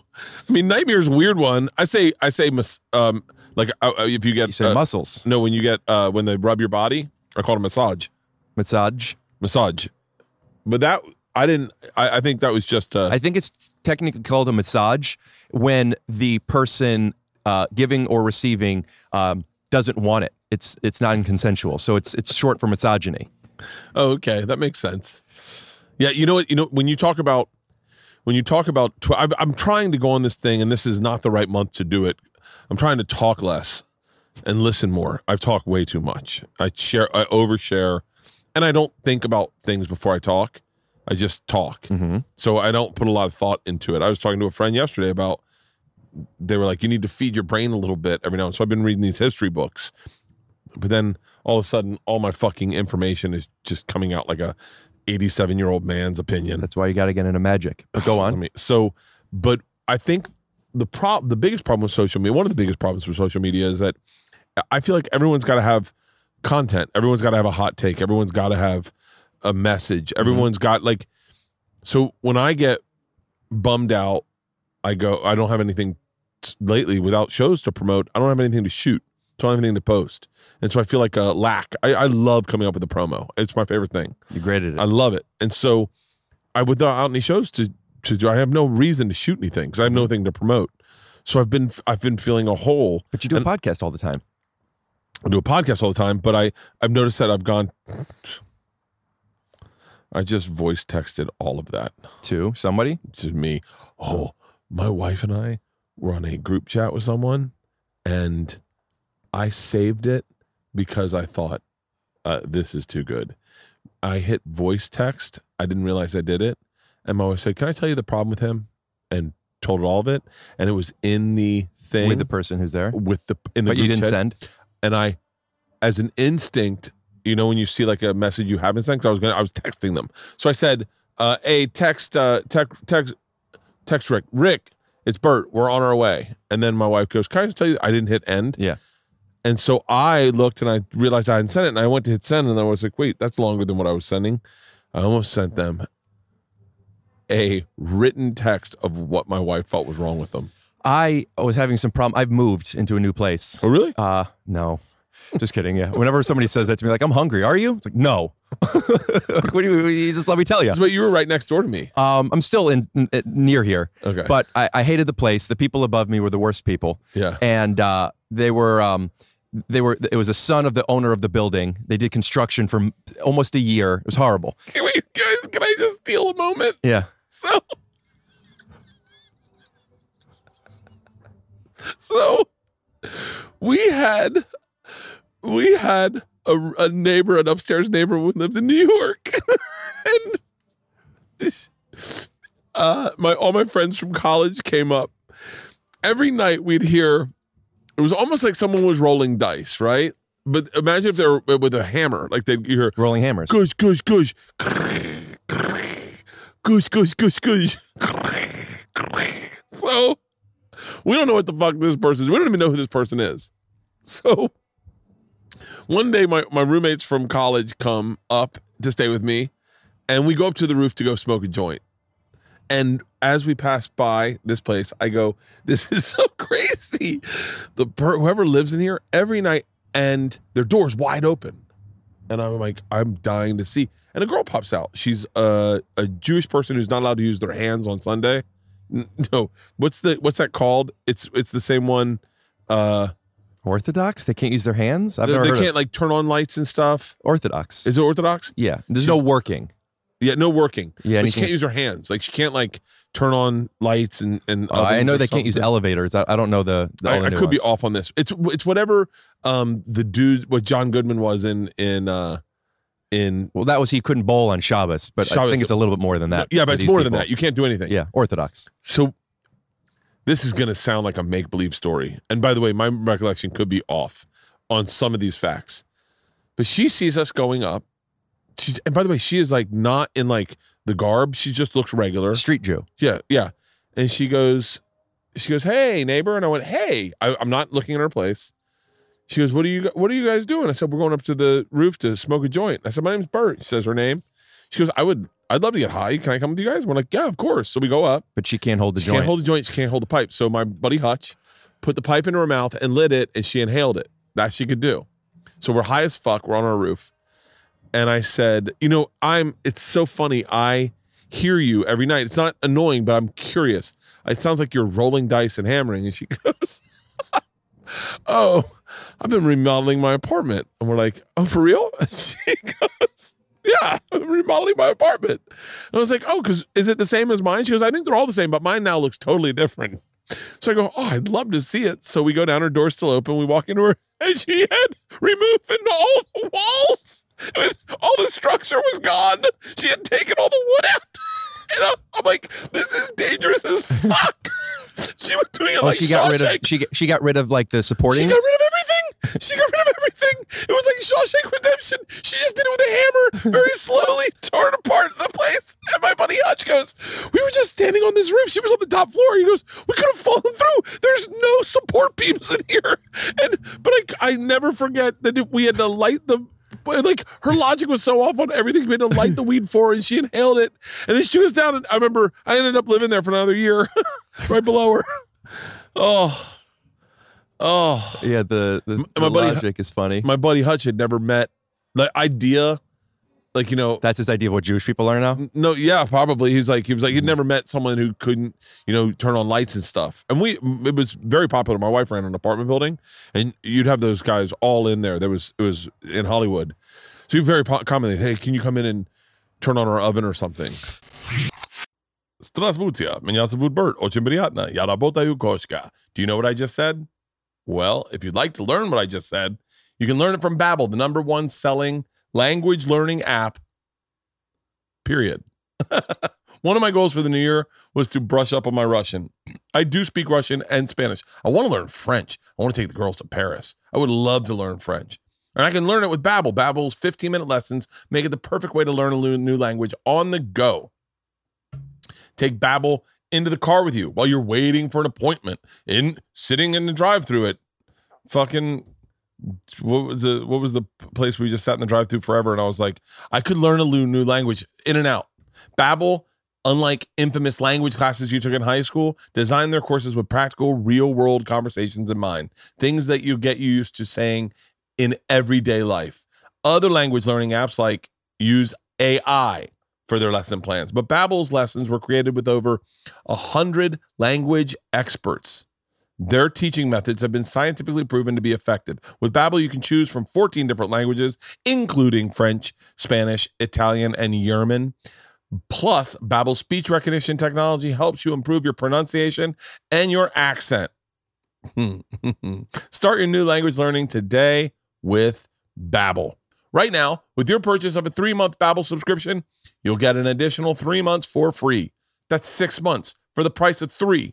Just go to Babbel.com and use the promo code BERT. That's Babbel, BABBEL.com. And the code's BERT for an extra 3 free months. Babbel. Language para vida. Por la loca. For life. Language for life. Are you a gig worker or self-employed like myself? It's been a very crazy year. And this year, if you know, it being self-employed has forced you to be extremely creative and flexible. Womply has helped over 100,000 small businesses get a PPP stimulus loan. Up to 41.1 million self-employed workers may qualify for up to $41,666 in 100% forgivable loans. Funds are limited, so apply for free today at womply.com/Bertcast and see if you qualify for a PPP loan. Womply.com/Bertcast. Get that money. This is too long of a story. I'm going to try and do a short version of it, and I'm not sure if it's going to pay off. I don't remember the beats. Okay. But basically, I got kicked out of this basketball game. I remember this. That was with Bill Lawrence. Can I tell you, it makes me like Bill Lawrence so much, and it made me love you. Really? Because your introspection, and this is from the last podcast, your introspection, I'll tighten that up for you. Rick is a great basketball player, but he only knows how to play one speed. By the way, I'm the same way with sports, and so I phone it in if I'm playing with friends, but if I'm playing with strangers, we're fucking going at it, right? It's your identity. Yeah, you need it's people to know. Why would I not want to win? Mm-hmm. I don't understand that. I don't want to sit the next game. Yeah, I played a girl in tennis that I was dating, and she was like, oh, let's play tennis. I was like, cool, and I fucking beat her 6-0. She was like, you're not letting me win any. I was like, you're not good. She was like, no, you should let me win. I go, no, you got to earn a win. That's how that, why would I... There's some nuance to that, but I'm on board. I'm not the best with this. Anyway, and Bill Lawrence, whose game it was like, hey, I love this about this guy. Never even met this guy. I probably never will. but he said, I'm gonna have to uninvite you to the game. You're making some of the guys uncomfortable because you're playing so intensely. And you were like, I didn't know I was doing that. I also wanted to say it was more than that. It was not the whole thing was basically some of the guys that have been in this game for 20 years feel this way. I understand why they feel this way. I want you to now understand why they feel this way. But it's my game. I'm not kicking you out. Just going to leave for a little bit, and it's your choice if you want to come. It was just so direct. So well. It was exactly how people need to confront people. Yeah. Yeah. And so you were saying, keep going. So I'm kicked out of this game, right, for being too good at basketball. And a few time goes by, and now I'm coming back. Now, also, a lot of guys in this game, most of the guys in this game just, Rick hasn't been here. They don't know what's going on because Bill isn't broadcasting it. It's just the few guys that felt this way. And so now I'm coming back. Rick, where have you been? And like, some of the guys don't want me to be here. Like, I wasn't like embarrassed of it. I wanted people to know. They're like, really? I want Yeah. Raise your hands, motherfuckers. But so point is, I'm new, and I've been in this before. I mean, I had to go to a special school in 9th grade called PEP, Positive Education Program, for like troubled people. And then you come back to school, and you come back like at half days. I remember incidentally, I just talked about this for the first time on a podcast, but I was in this special school, 9th grade, but I thought if I'm really good, some people usually when they go to the school, they stay at that school. But if you're really good, you get to like come back slowly for half days first. Yeah. And I thought I might be able to get back by 9th grade, and I want to be in the yearbook. I don't want people to think, why wasn't I in the yearbook? I don't want to highlight any of this. So my mom convinced the school to let me come and take pictures. In case I'm in it, they'll put me in the yearbook. And I practiced in the mirror for minutes. Like my smile. And to this day, I still went, it's one of my twitches. Sometimes I do this. It was started from there. But I go to this, anyway, I remember going back, and when people were like, where were you? I was embarrassed. Yeah. This felt like that same thing, but now I feel like the other way. Anyway, so now I'm like, Rick's back, baby, but you gotta be good. And I show up, and there are 10 people. There's usually 50, up to 15. Yeah. There are 10 guys. Minimum, you need 10 guys. We play at this place at this Jewish rec center, and upstairs there is this, the best way I could explain it, a bunch of Jews doing their thing. And it's a Friday or whatever it was, they need to say a prayer, but you need to have 10 guys. And they need 10 guys down here. And they're walking, and I see it, people are walking in. There's guys on the street like recruiting, like trying to get, what's it called when you try to get ticket sales? If there's a word, like scalping? No, like barking. Barking, yeah. Yeah, they're barking for people to come up, but you need to be Jewish. Are you Jewish? You Jewish? You Jewish? Yeah. They ask me, are you Jewish? And I'm like, I'm into this conversation now because I don't know where we're going. Yeah. I go, yeah, are you? He's dressed in the whole thing. He goes, I am. I'm like, I love it, man. I'm finally welcome back to the game. We got a couple of Jews. What's going on? And he basically says, we need a 10th. Not so many words. So now I'm down with the guys that some of them kicked me out, but I want to be there. Stretching, we're about to start the game, and I tell these guys, see if you could find somebody else, because I'm trying to make a good impression. I don't want to be late to school. Yeah. Ultimately, they couldn't. So now I'm back, but all these guys have to wait for me to go upstairs in my ankle brace. They're all in their Jewish suits and stuff. God damn it. Andrew, I think this hit me in the head. They're wearing like the yarmulkes, and they're all dressed up, and I'm in basketball shorts stretching. I don't remember how to read Hebrew. Yeah. But now I'm upstairs with these Jewish people and everyone's, finally Rick's back, but he's up there hanging with the Jews. So it just made me think of, if these people don't know what Jewish people are, and just assuming, we can't invite them to play ball. Yeah. Anyway, that's my story. My buddy Hutch is a very, very, like one of the most awesome dudes. Like one of the most awesome dudes you'll ever meet. My recollection of things is often skewed towards comedy. So like my remembering anything, I always remember what made me giggle about it. Mm-hmm. And then I highlight that, and I kind of lose the details. I understand. In between. But one of my favorite Hutch stories ever, and by the way, there's a million, right? Is I go to New York, and I start doing stand-up, and I come back for a Florida State football game. And we go back to the house we used to live in. Now I think Hutch is renting it to some friends, but we know those guys. So we go to party in the house that we left college in. And one morning, Hutch and I are down underneath the stairs. We're hungover.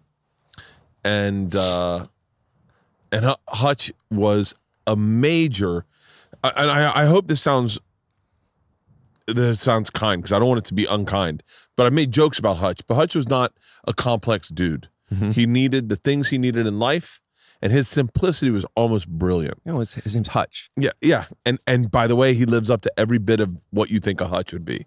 I remember him telling me one time, by the way, remember that my memory, because if Hutch hears this and he's like, that's not what happened at all. Just remember my memory is a little skewed. You could do a tag at the end of him kind of like correcting everything. Yeah. He said, I had a son. And I was like, really? And he's like, yeah, I named him Isaiah or Isaac or whatever. And I said, really? He said, yeah, I thought because you're a comedian, you'd love that.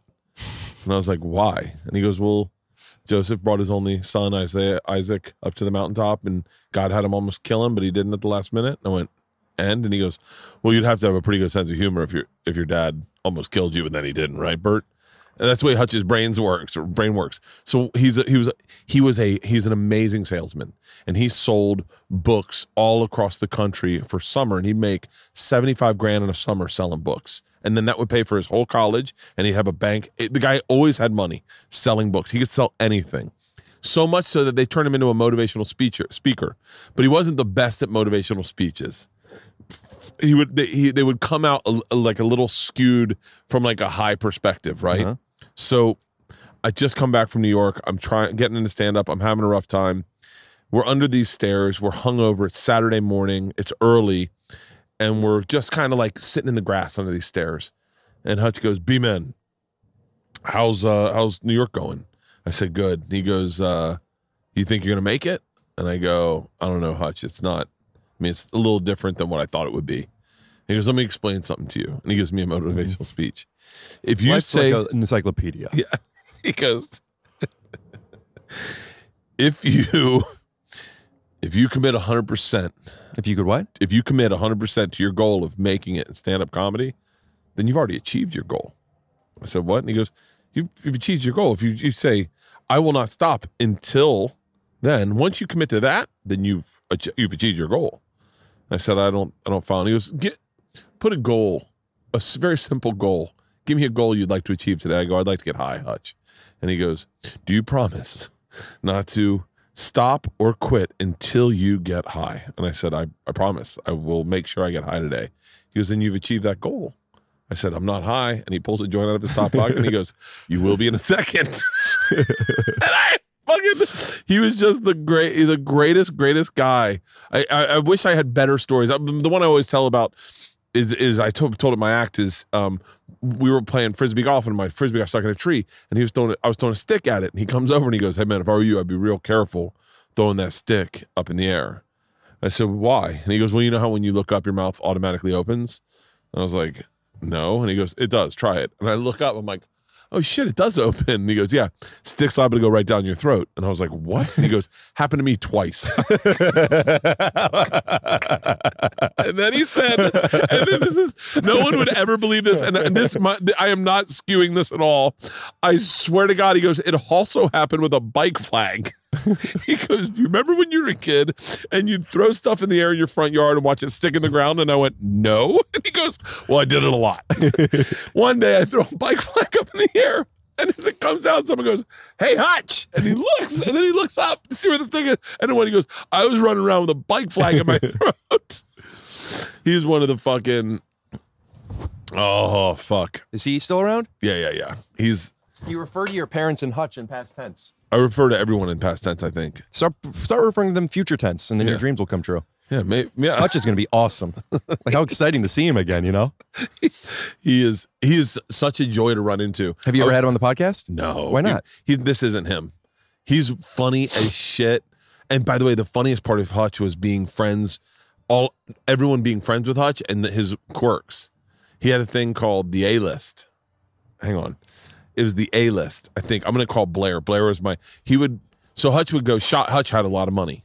Nice. So he would go shopping for the house. And so he'd go, and then you get a bill of what he bought. And it was, and he was shopping for the house. Oh, you guys live together. So he would buy stuff for himself. We all live together. And then he'd buy stuff for the house, like mayonnaise. That's for the house. That goes, I want to say it's on the A-list. I'm going to call Blair and Blair will remember. He would go, A-list. And you'd be like, oh, cool. And you're like, yeah, we definitely needed mayonnaise. And then you'd like, kickball. And he's like, A-list. I was like, what? He's like, I got everyone kickballs. They're in your bed, on your bed. And you're like, I didn't want it kickball. Oh, so everyone has to pay for it? Everyone had to pay for kickballs because Hutch would be like, so then one day he'll call me back so then one day he bought us all kickballs and put them on the A-list. And you go to your room and there's a kickball on your bed with some toothpaste, A-list, like just things that he thought you needed. And we mocked this kickball forever. And he goes, and then one day we're in the front yard, we're high, and we're kicking our kickballs as high in the air as we can and seeing who can kick them higher, like up above the trees. And Hutch just comes up and he goes, kickball wasn't a bad idea to put on the A-list. Hey, Mango. Hey, man, did I miss a call for you? Yeah. I'm doing a podcast and I'm trying to tell stories about Hutch. Did Hutch, what was it called when he bought something for all of us? Was it the A-list? Yeah, the A-list, yes, 100%. Hey, he just said 100%. I'm trying to explain how Hutch would buy something like kickballs and put it on the A-list, and then you'd be like, I didn't ask for a kickball. Or Kool-Aid that he only liked the flavor of. You only like the what? Kool-Aid that only he liked. I hadn't drank Kool-Aid since I was 9 anyway. Hutch is the fucking greatest. Oh, all right. It is the greatest. He's not dead. All right. No. Will be the greatest. All right, I'll talk to you later, buddy. Bye. So that's my wife. But yeah, he would buy Kool-Aid, but only he liked that flavor of Kool-Aid. He's like, A-list, we all like fucking ectoplasm. And you're like, no one likes that, Hutch. Ugh. The reason I also want to say, just so we don't have the loose end on the apartment, the landlord, I was talking to him about stuff. There was a lot of problems, doesn't matter. And we were messaging back and forth, and this was December. The heat went out. He got me a floor heater, but I have rugs, and it says you can't, don't leave it on overnight, and don't leave it when you leave the house. And it's like, I'm not going to sleep with this thing on. This scares me. I'm bringing my own microphones. I'm not wearing that, having that thing by my rugs. Yeah. Which, by the way, all from Marshall Rug Gallery. We'll be right back after word from our sponsors. If you're looking for just the right flooring, you need choices. And at Marshall Carpet One, you'll find thousands of choices, including carpet, hardwood, rugs, and luxury vinyl. So make the right choice and visit Marshall Carpet One and Rug Gallery. And we promise, with more than 50 years as a family-owned business, we've got you covered!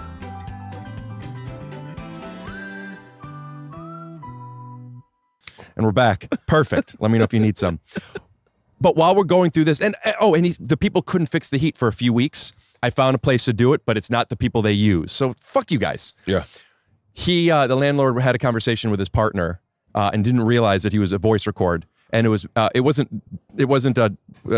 voice, Yeah. 3 minutes of stuff. He sent it to me. I saw 3 minutes. I listened for a few seconds and I'm like, whoa, I'm not supposed to hear this. So I stopped, not saying I'm not going to listen, just like, what are we doing here? What's the right thing to do, Rick? Yeah. Not even a minute later, he messages back, hey, I sent that by accident. If you're going to listen, I would prefer if you listen when you're with me so I could explain a couple of things. And I empathized. I don't like this guy. I empathize, and I love that you empathized. And I said to him, I understand. I can imagine what it would be like to send something by accident. Don't worry. I made point to say planning. I'm not planning on listening to it. And I didn't. However, I did record it. I did press play and do a screen record, and I literally left the room. So I wouldn't hear it, but in case I lose it, I don't know, leverage, this guy sucks all the time. So I recorded it, and I didn't listen to it. And you would have thought he was trying to be a guest on the podcast, the way he was treating me and talking to me and helping, and just like he's my best friend. And I was thinking, like, great. Maybe he said some anti-Semitic shit or whatever, and now I can live here. And then time passed, he sucked again, and then I gave it a listen, and he was just horrible on it. And I still have that footage, and I don't know what I'm allowed to talk about, but there were some problems with that place. And I think I'm taking some action. And, for real? Yeah, and I have lots of documentation of stuff. The people above me, man, they used to throw stuff over onto off their balcony, would get on my balcony, spilled coffee. I have so many recordings of the stuff they were saying. Words I'm not allowed to say that the wife is calling the husband and vice versa. Anyway, but I have that recording and made me think of that. It's interesting how how you don't realize your behavior affects people that live below you or above you, but everything of anyone above you or below you does is on a microscope, where you go like I remember that woman, she was more like, so above. We could hear above more than below. The people that live below us in that same apartment in New York, I live with two girls, and they used to, this is when this is when clogged just shoes. Just so you had a place. Yeah. I'm sorry. Yeah. This is when clogged shoes were like big, like girls with big chunky heels, like boots. And our neighbor came up one time. I love when people that's what I like about that Bill Lawrence guy. I like when people handle things properly, because I don't. I usually don't say anything and then I explode. I don't say anything, don't say anything, don't say anything. And then I pop, and then you're like, what the fuck? Where did that come from? He came up and he was like, I know you guys probably aren't aware, but when you wear shoes in your apartment, it's really loud downstairs. And we're like, for real? And he was like, it's really loud. And you guys wear shoes all the time in your apartment. Do you guys mind taking your shoes off at the door, leaving them at the door, and then walking around barefoot in your apartment? So are you saying they asked you to take your shoes off? Podcast? Yeah. Okay. And the girls did it. And I remember the first night they didn't. Like, I remember the first time they came in and they were just stomping around. And I remember my roommate Monica jumped in her shoes from the couch onto the floor, like jumped like fun, crazy, we're partying. And I was like, oh, I can see how that would wake somebody up. Oh, that guy made total sense. The people have hardwood floors in the place above me, and they would be wearing shoes all the time. And I know, before this, my friends, John and Allison, lived there. So I know what it is. And listen, they have to live their life, but we've had conversations and how it could be manageable and respectful. Yeah. They have to not walk on eggshells, but I want to live here. And we're in a pandemic. Like, I'm home all the time.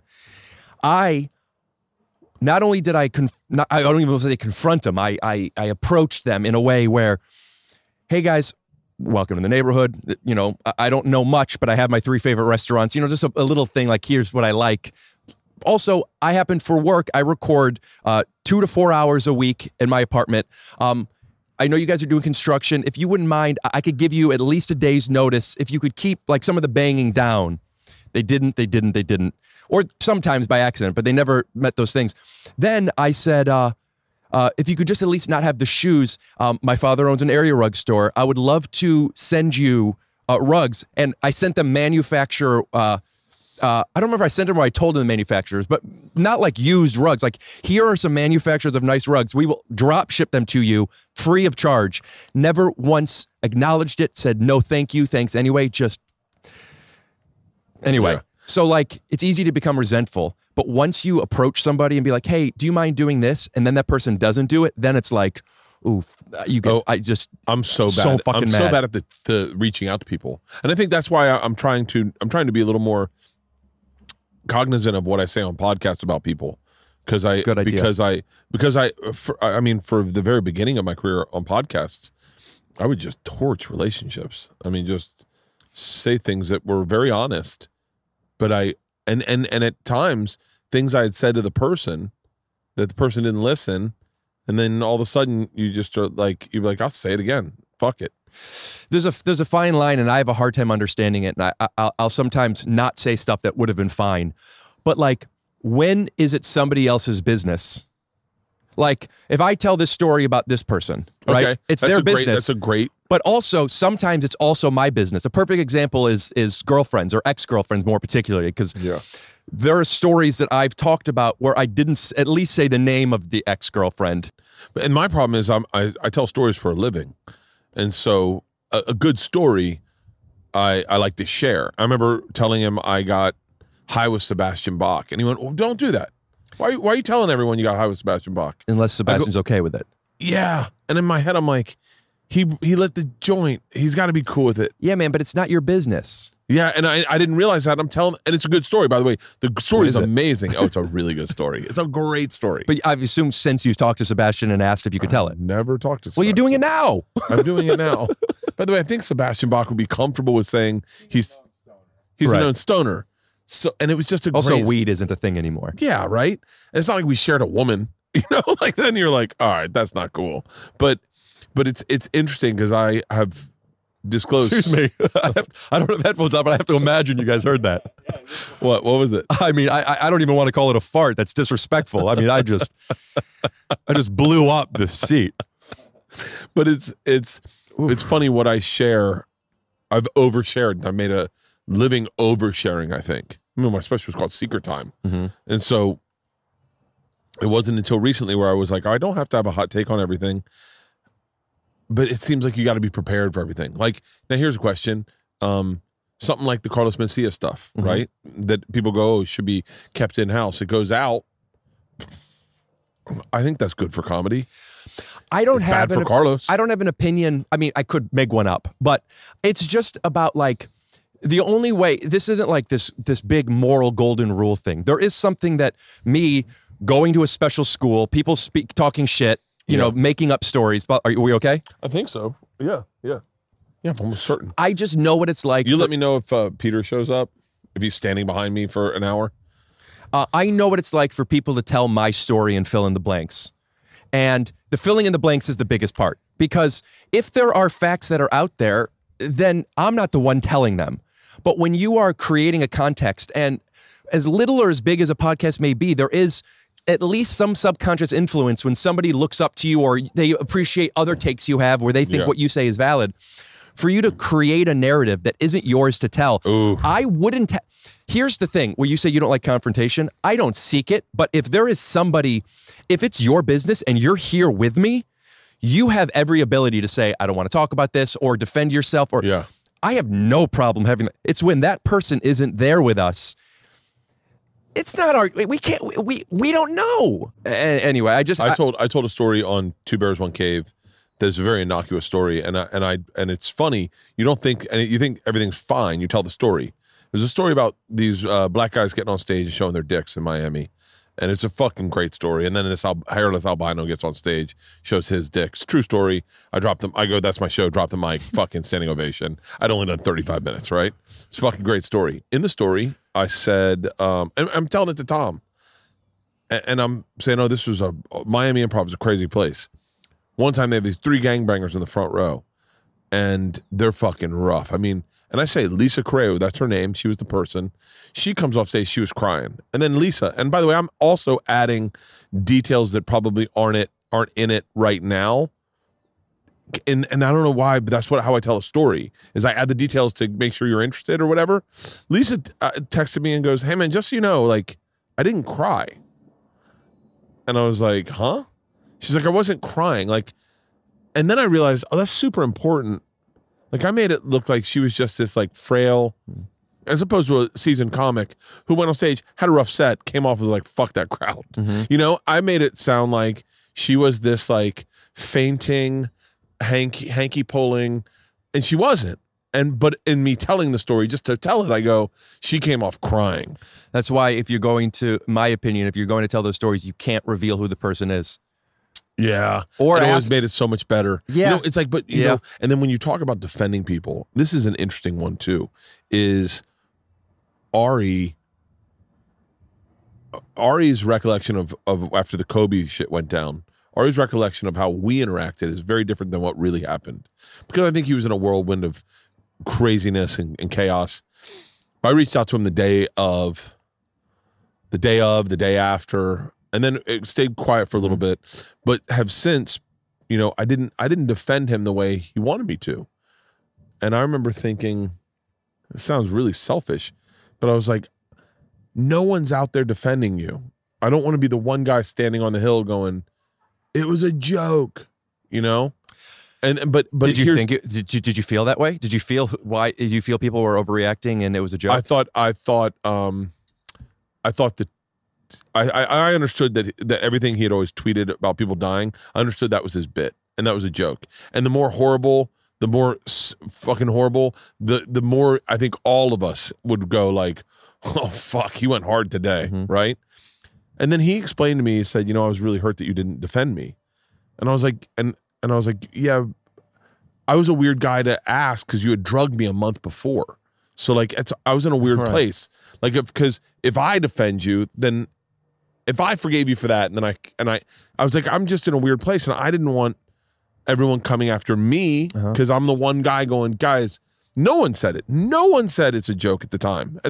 Later, like a month later, everyone's like, you know, that's what Ari does. Ari always does that. But at the time, no one was like on Twitter going, except for Mark Normand defended Ari.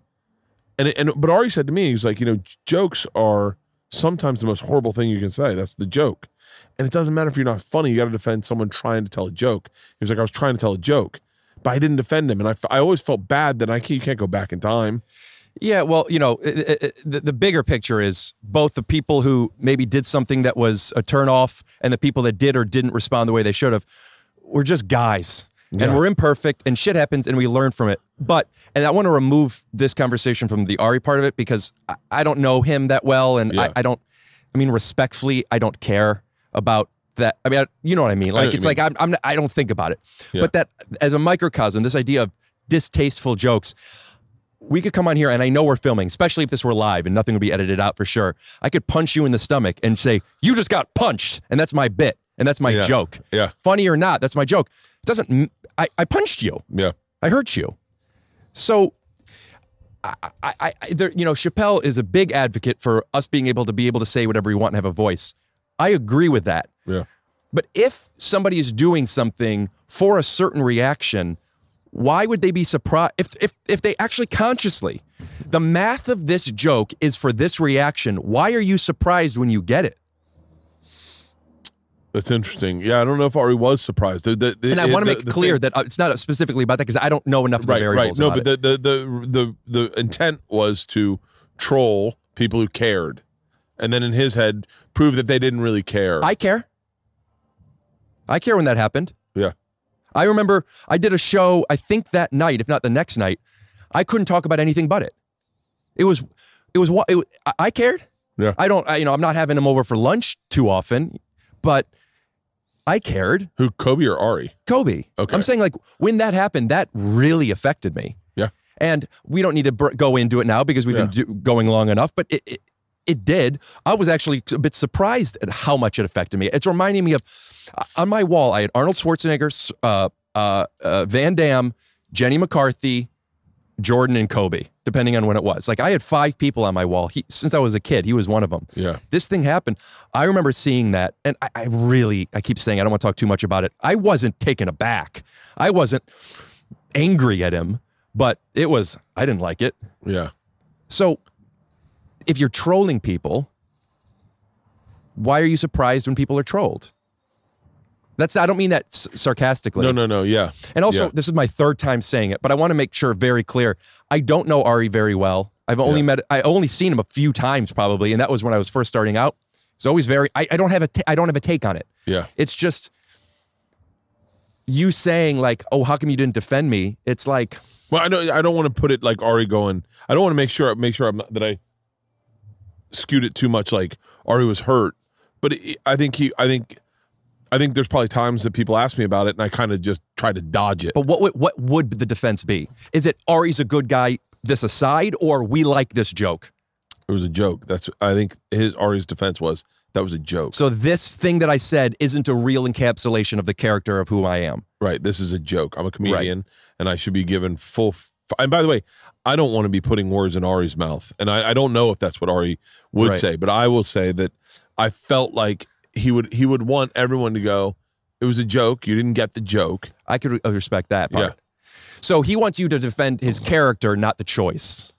And I think at the time, what I was saying to him was, I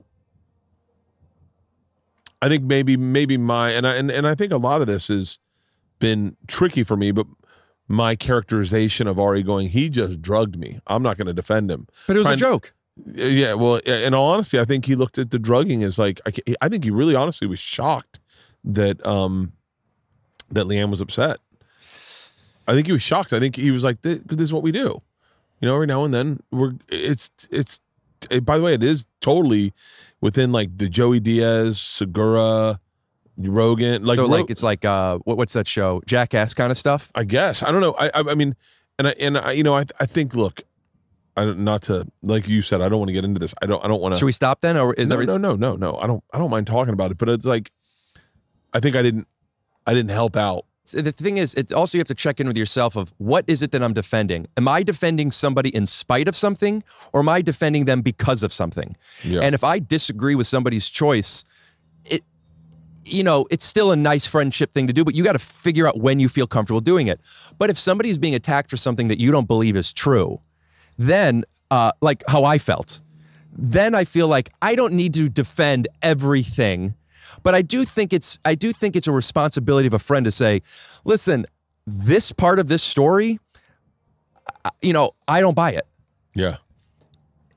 Why? What are we defending? Are we? It's like going into radio and they go, "What do you think about Amy Schumer?" And it's like, and you go, "I'm doing morning radio. They want me to trash her.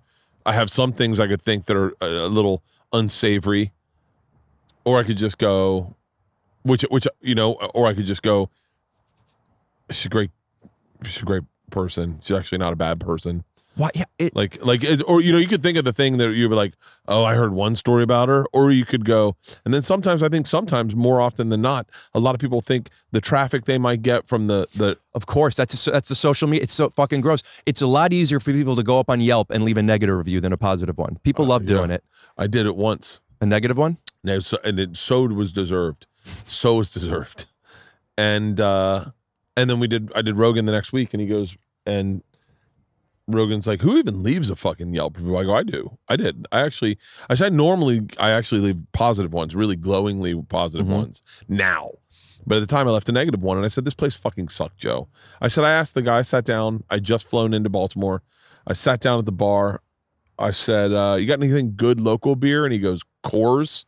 And I went, okay, I'll take a Coors. And I was like, I'll take a fucking Heineken. What a fucking dick. And then I said, so I'm in a good mood. I'm getting ready to take a nap. Yeah, your arms are tired. Yeah. And I go, so what's good on the menu? And he goes, I don't know, turkey sandwich. I said, for real? He said, you like turkey sandwiches? I said, yeah. And he goes, great. Brings out a turkey sandwich, and it's the worst turkey sandwich I've ever had. And I light this fucking place up on Yelp. I light it up. And I tell Joe about it. And then I get an email from the owner of the place. Good. Hey, man, what the fuck? Did you say the name of the place on it? I said the name of the place. Oh, come on. I said all of it. It's one bad bartender. Yeah, that's what he said. That guy has been fired. I have mortgaged my house, double mortgaged my house to open this restaurant. Yeah. Listen, man, I would much assume know that I have a bad bartender than you go in and trash my restaurant on Rogan. And now people are leaving bad Yelp reviews just because you mentioned the name of my place. Bert. And then you're sitting there going, I didn't know anyone listened to Rogan. Like, I mean, I knew at the time. Now you do. Back then, this is fucking, when you did it in his house. And so I fucking was like, God, I'm sorry. And he was like, no, man. Next time you're in that city, you got to do a promo at their place. The food was so bad. Stop. He knows. By the way, if he's still listening, he'll just murder me one day. Yeah. Well, I'm a fucking nightmare. I need to. That's why I need to stop talking and just go like pump some brakes. I don't stop talking. Just or think about what I say. It's so fun when you don't think about what you say. Make sure that you have somebody like what a Kalila is for Bobby every now and then. Who goes like she's just, hey, stop. Don't talk about that. But Kalila's a fucking saint. Can you imagine being married to Bobby Lee? Or not married, but I can't imagine doing podcasts with him. I can't imagine being married to me. Who's my wife talking to? I don't know. No, I don't know what it's like, but she came on my podcast and talked about it and gave a lot of like sincerely interesting perspective on it. She is amazing. I didn't know her at all. Bobby had me on Tiger Belly. Tiger Belly is a great fucking podcast. My girlfriend is a fan of Kalila's and told me like she likes Kalila. So that all I know is my girlfriend likes Kalila. I don't know her. Yeah. And I go on the podcast and I didn't know at the time, but Kalila had a very bad impression of me based on an interaction once. I thought she was like, "Hi, I'm Rick Glassman." About bad impression of me. No. Yeah, it was just very, very just like the joke you just did. I don't know why I'm still doing it. And then we kind of like hashed it out on the thing. And she's so smart. She's smart as fuck. She's a great athlete. Yeah. Collegiate swimmer. Yeah. I don't see you constantly look, I'm sure people go, why is she with Bert? Right? Like what happened to her that she decided Bert is the solution? The pieces fit. Yeah. Like what the fuck? I think it to myself. Sometimes I look at her and I go, what happened to you? What a nice feeling to have. Like like to feel like, I understand that feeling of like, I'm glad I got her. Yeah. I would that chick, my wife is a fucking gets fucking. It's weird. Wait until her teeth are fixed. Well, I know, but this fucking Invisalign just looks like you haven't brushed your teeth in a week. It just looks gross. You're like, and then she got little bumps on her teeth because you need those. Because then that. Here's an example. She's like, "Why are you telling people this?" Yeah, this is a perfect. Don't tell people about the teeth bumps. But I don't want to change who I am, and who I am, I overshare. There's I don't want to take your bit. Like, so if something happened between me and you where it's a great bit, I'm very proprietorship over. Just like watch Shark Tank for the first time. I didn't want to take your bit, but if like when Segura fell, I didn't want to tell his story. Right. Like I understood that. But once he's told his story, I'll share my experience with the event or yeah, I don't know. It's just developing instincts, and you have to question things. Even if you don't change, you have to question things. You have to, if Sebastian said he didn't want you to tell that story, or somebody says they don't want you to take your shirt off, you have to take these things in, and you're not going to be about 100%. You have to figure out when am I gambling with my money versus somebody else's money? Yeah. And you have to kind of find that. I don't know. I have a hard time with it. I get so insecure. I was dating a girl once where there's a story where I met a girl online, and at the time she was in Hawaii, but she lives in Los Angeles. And it's this great story where she was going to come back. We were going to get a coffee. And then she ended up not being able to come back. And coincidentally, Brent Morin had just gone to Hawaii by himself to do a show. I'm like, I want to go to Hawaii. So I'm like, I'll go. How about we get a coffee in Hawaii? And she said, sure. And I went to Hawaii. And it was just this funny, cool weekend story. And I couldn't, for a while, I couldn't tell the story because I felt like if anybody figures out somehow through algebra of different stories who this person might be, or am I telling their story of letting somebody, I was so insecure about it. Yeah. And then I realized somebody told me that you're allowed to tell your stories. Yeah. But I'm still and I do think it comes from being a kid and people telling my story. We're like, I'm not there for it. Oh, see, I just tell my story and then I apologize for the shrapnel afterwards. And I just go, like I texted Lisa Correo and I was like, I'm so sorry. I don't remember if you cried or didn't cry. But my recollection is that you cried. And I was like, come on my podcast and please defend yourself and call me a fucking dickhead. And I'm cool with that also. Like if Sebastian Bach wants to hit me up and be like, fuck him, we smoked weed. Like he can't say we didn't smoke weed. We smoked weed. Like that's the other part is I go, don't pull out a joint in a green room. You know, like don't take your dick out and jerk off in front of people if you don't think they're gonna call you out. Maybe sometimes. Yeah, but it's like a therapist. Like there's a therapist client. What's the thing? You don't listen. Confidentiality. But when it comes to drugs, weed, you can't talk about. You can if you smoke weed with someone, they're gonna say they got high with you. But what I'm saying is there is coke. I understand. I get it. We don't talk about that. I agree with you. Yeah, I agree with you that weed is fine, but that's my opinion. Yeah. A therapist keeps everything themselves unless they feel like, they need to go to people. Those type of things, I don't know. I feel like I've had, now that you're bringing up weird feelings with me, because now I've had people go, hey man, don't tell people about that to me. And I was like, go fuck yourself. As if I would? Or as if why not? Or no, I already did. I already did. And they're like, hey man, people need to know that. And I'm like, hold on 1 second. You didn't do anything bad, and you don't own me. I was there also. What if you're at my house? Okay. You're doing my podcast. Yeah. Take your shoes off. And you come over and my girlfriend's there. And during the podcast, coincidentally, something happens between her and I, right? Or my business, her business, our business, whatever it is, you experience it.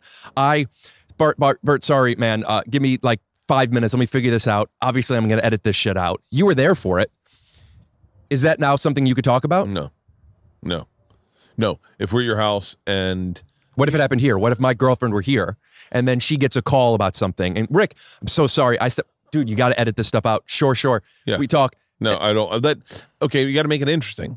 I only tell the interesting stuff. Like it's interesting. It's interesting. Something interesting happens. She comes in with a gun in her hand. She goes, get in the fucking car now. and you go, I got to leave. Yeah, well, see, I don't tell that on a. I don't. But that's see, there's so many variables that then affects your safety. So you're now involved. Yeah. This is more. Her water broke, but during quarantine, she never let anybody, even her parent. You don't know this. She didn't let her parents know that she's pregnant. Nobody knows about this. Yeah. Her water broke. You happen to know about. Oh fuck. Secret. I keep it. But that's a crazy story. But I don't. And we birth them right there. We birth them right there. Oh, I tell everyone if you gave birth on my house, but nobody can know yet, dude. But I don't tell you that. I won't tell. Oh, you don't tell me that? I don't tell you. All you know is, hey man, you got to edit this out. Nobody knows that she's pregnant yet. Then I wouldn't share it. So people basically need to say this is off the record. Otherwise, it's fair game. I think. I mean, there's certain things like I don't speak for anyone. I don't speak on behalf of people. I've learned that the proprietary way. Like yeah. But I don't. It's weird. It's play by play for me. I'm trying to think. Let's leave it on a cliffhanger. It's play by play. It's play by play. Because I'm pretty much open book, and I allow you to talk about anything that ever happens with me. Because I try to live a pure life, and if I go to your house and I take a shit in your toilet and I break your toilet, which has happened. Breaking a toilet or clogging it? I broke some dude's toilet at a hot Christmas party once, and he told everyone at school. And then he came up and he's like, "Hey man, I'm sorry. I've told everyone. I don't give a fuck. I broke your toilet. Yeah, I took a shit. I ruined your toilet. I owe you a toilet. I get it. I'm pretty. See, that's the thing. Did you buy him a toilet? I get naked. No, he said it was fine. I get naked in front of everyone, so I show everything. Yeah. And so I am shocked when there are people that craft or they don't want certain things shared. I'm more. I also, my boundaries are very fluid. Yeah, and it's something that I often have to check in with. Just because I'm okay with it doesn't mean I have those same instincts. Like who cares? Yeah, I mean, some things obviously, you don't want certain to come out, but certain things I would show your dick if you don't want your dick shown. Yeah, don't show your dick if you don't want your dick shown is my theory on how I live my life. I'm pretty cool and honest and across the board with people, but sometimes somebody's dick accidentally gets shown, and I won't if you accidentally show me your dick, and it's a no harm no foul, you're a good person, I'm not gonna tell anyone about it. But if your dick gets accidentally shown, and that's a thing that's happening a lot, I'm probably going to tell people you show your dick. I understand. Hey, listen, that's the world today. That's why I always say, always show your dick with intent. And that's a perfect way to end better the be funny. Dude, this has been a blast. Thank you, man. Yeah, this man. is probably, honestly, some of the best podcasting I've done. That is Magic the Gathering. I swear to God. Some of my favorite thing I've ever done on the show. Well, I appreciate it. I had fun. We can end it here, but I do have a gift for you. What's that? So the gift I have, I don't know if it would fit you, so I brought a secondary gift. Okay. What size sweatshirt are you? XL. I only have a large of the one I wanted to give you. Okay. So the other one I have an XL. I don't know if you would wear because you are past. This is merch I have now. Oh, is that your merch? Yeah. Not past at the Comedy Store? Yeah. it's my big comedy hurdle. They won't have me. He's for real. He said I'm not fit for the club. So I wear it as a badge of honor. What's the large? The largest is my take your shoes off goblin merch. Oh yeah. Yeah. Maybe I'll send you something then in an XL. No, yeah. Would you wear this? I would definitely wear that. XL? Yeah. I would definitely wear that. You know who's gonna definitely steal it from me is my daughter Isla. We'll rock I'll get her one in her size. She only wears XLs. That's her size. This is perfect. My advice to you is wash it once inside out because there's a little debris and then you're good. Cold, perfect. Air dry. This is a great podcast, Rick. I had fun, man. Thanks for having me. I'm so glad I met you. I really think you're an interesting, smart, fucking insightful dude. I heard about you. I mean, I don't want to keep going, but I heard about you a couple of years ago because of Brent Morin. Mm-hmm. You know Brent, right? Yeah, very well. I'd say very well. That's me talking hyperbole. Yeah, I know way to catch yourself. Yeah. We were Brent and I used to live in the same building that I was talking about before, and I'm sure he knew you before, but he was talking about your social media. I think this connects to your promos and stuff. I started following you because of that. And I followed you. I didn't watch the podcast. I didn't know much of podcasts. Yeah. I listened to Dax. I listened to Riffin' with Griffin. And after doing our podcast, I started listening. Yeah. And I really like you. And I'm really glad that we became friendly. I'm really glad we did too. I'm really glad. And I would love to do Take Your Shoes Off. Whenever you're comfortable, just so you know, I am We do it on the balcony. I am very safe. By the way, the fact that you were doing it at all made me curious. So I was like, because I wasn't doing anything in person, and then watching you behave here, I was like, oh, okay, he's totally safe. He's totally safe. Yeah, you're more safe than I am. I do them. I don't know if you've seen it. Literally you're outside on the balcony. Yeah. There's a glass window between us. Headsets. What's that? Headsets. We'll have to. Otherwise, we can't hear each other. It's literally through a closed door. Oh, you just wouldn't read lips? I love horseback riding. And you're like, that's not what I can't say that. You can't say. Wait, what did he say? I don't know. This has been a blast. Yeah, man. Appreciate Thank it, you. dude. Fuck yeah.